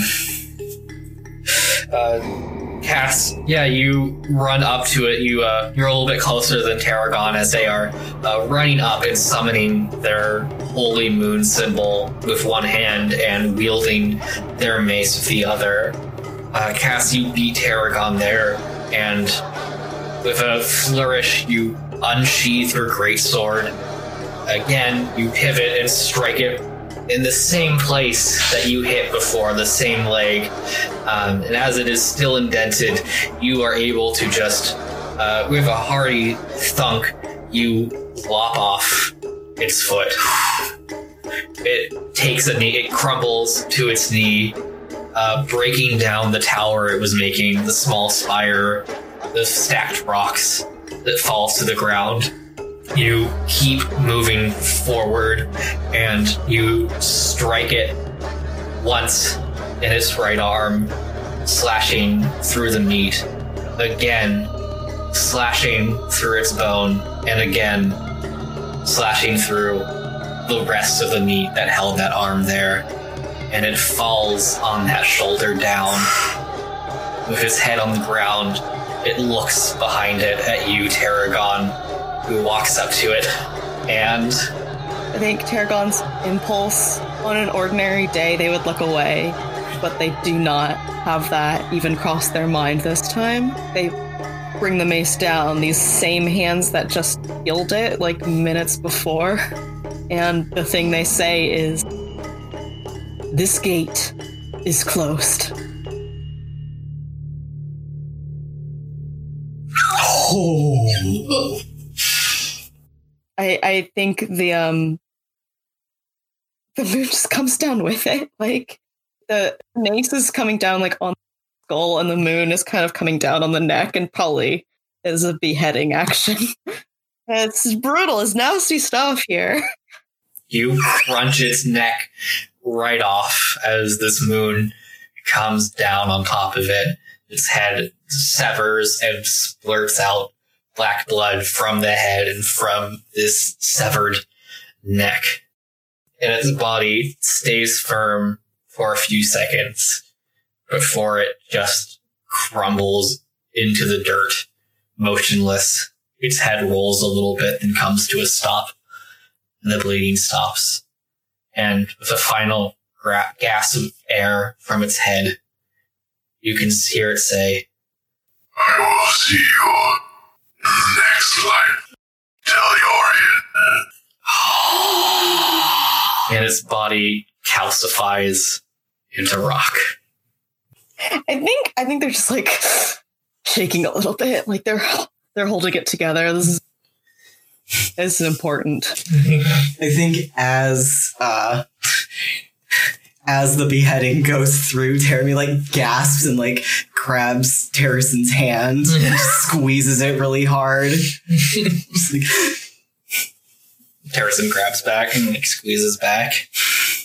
Terrason actually, as the beheading's about to happen, Terrason, you squeeze Terrason's hand, and Terrason, you can see, just like looks away, and you see like hot beads of tears come rolling down his cheeks. He sniffs a little bit, just squeezing his hand really tight.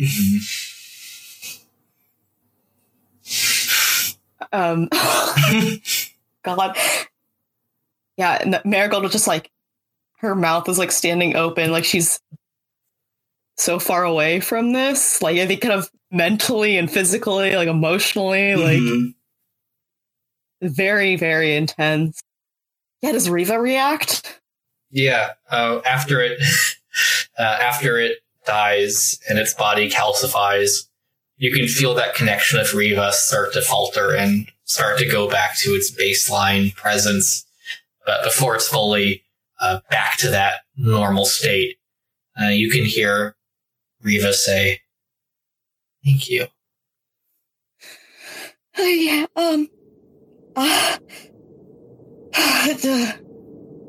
she sits down. Cal walks over to you and squeezes your shoulder.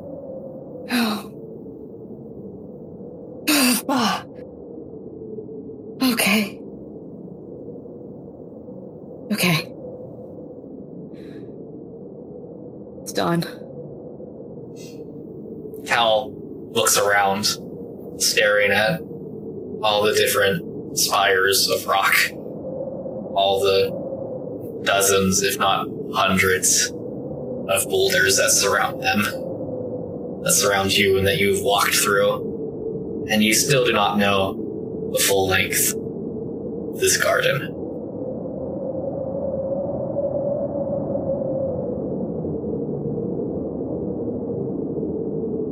They can take our bones and bury them deep under the river, but we'll still be together, and we cannot be defeated. They can take our trombones and pack them down there with us, but no matter how long it takes us, we will not be defeated when we dance.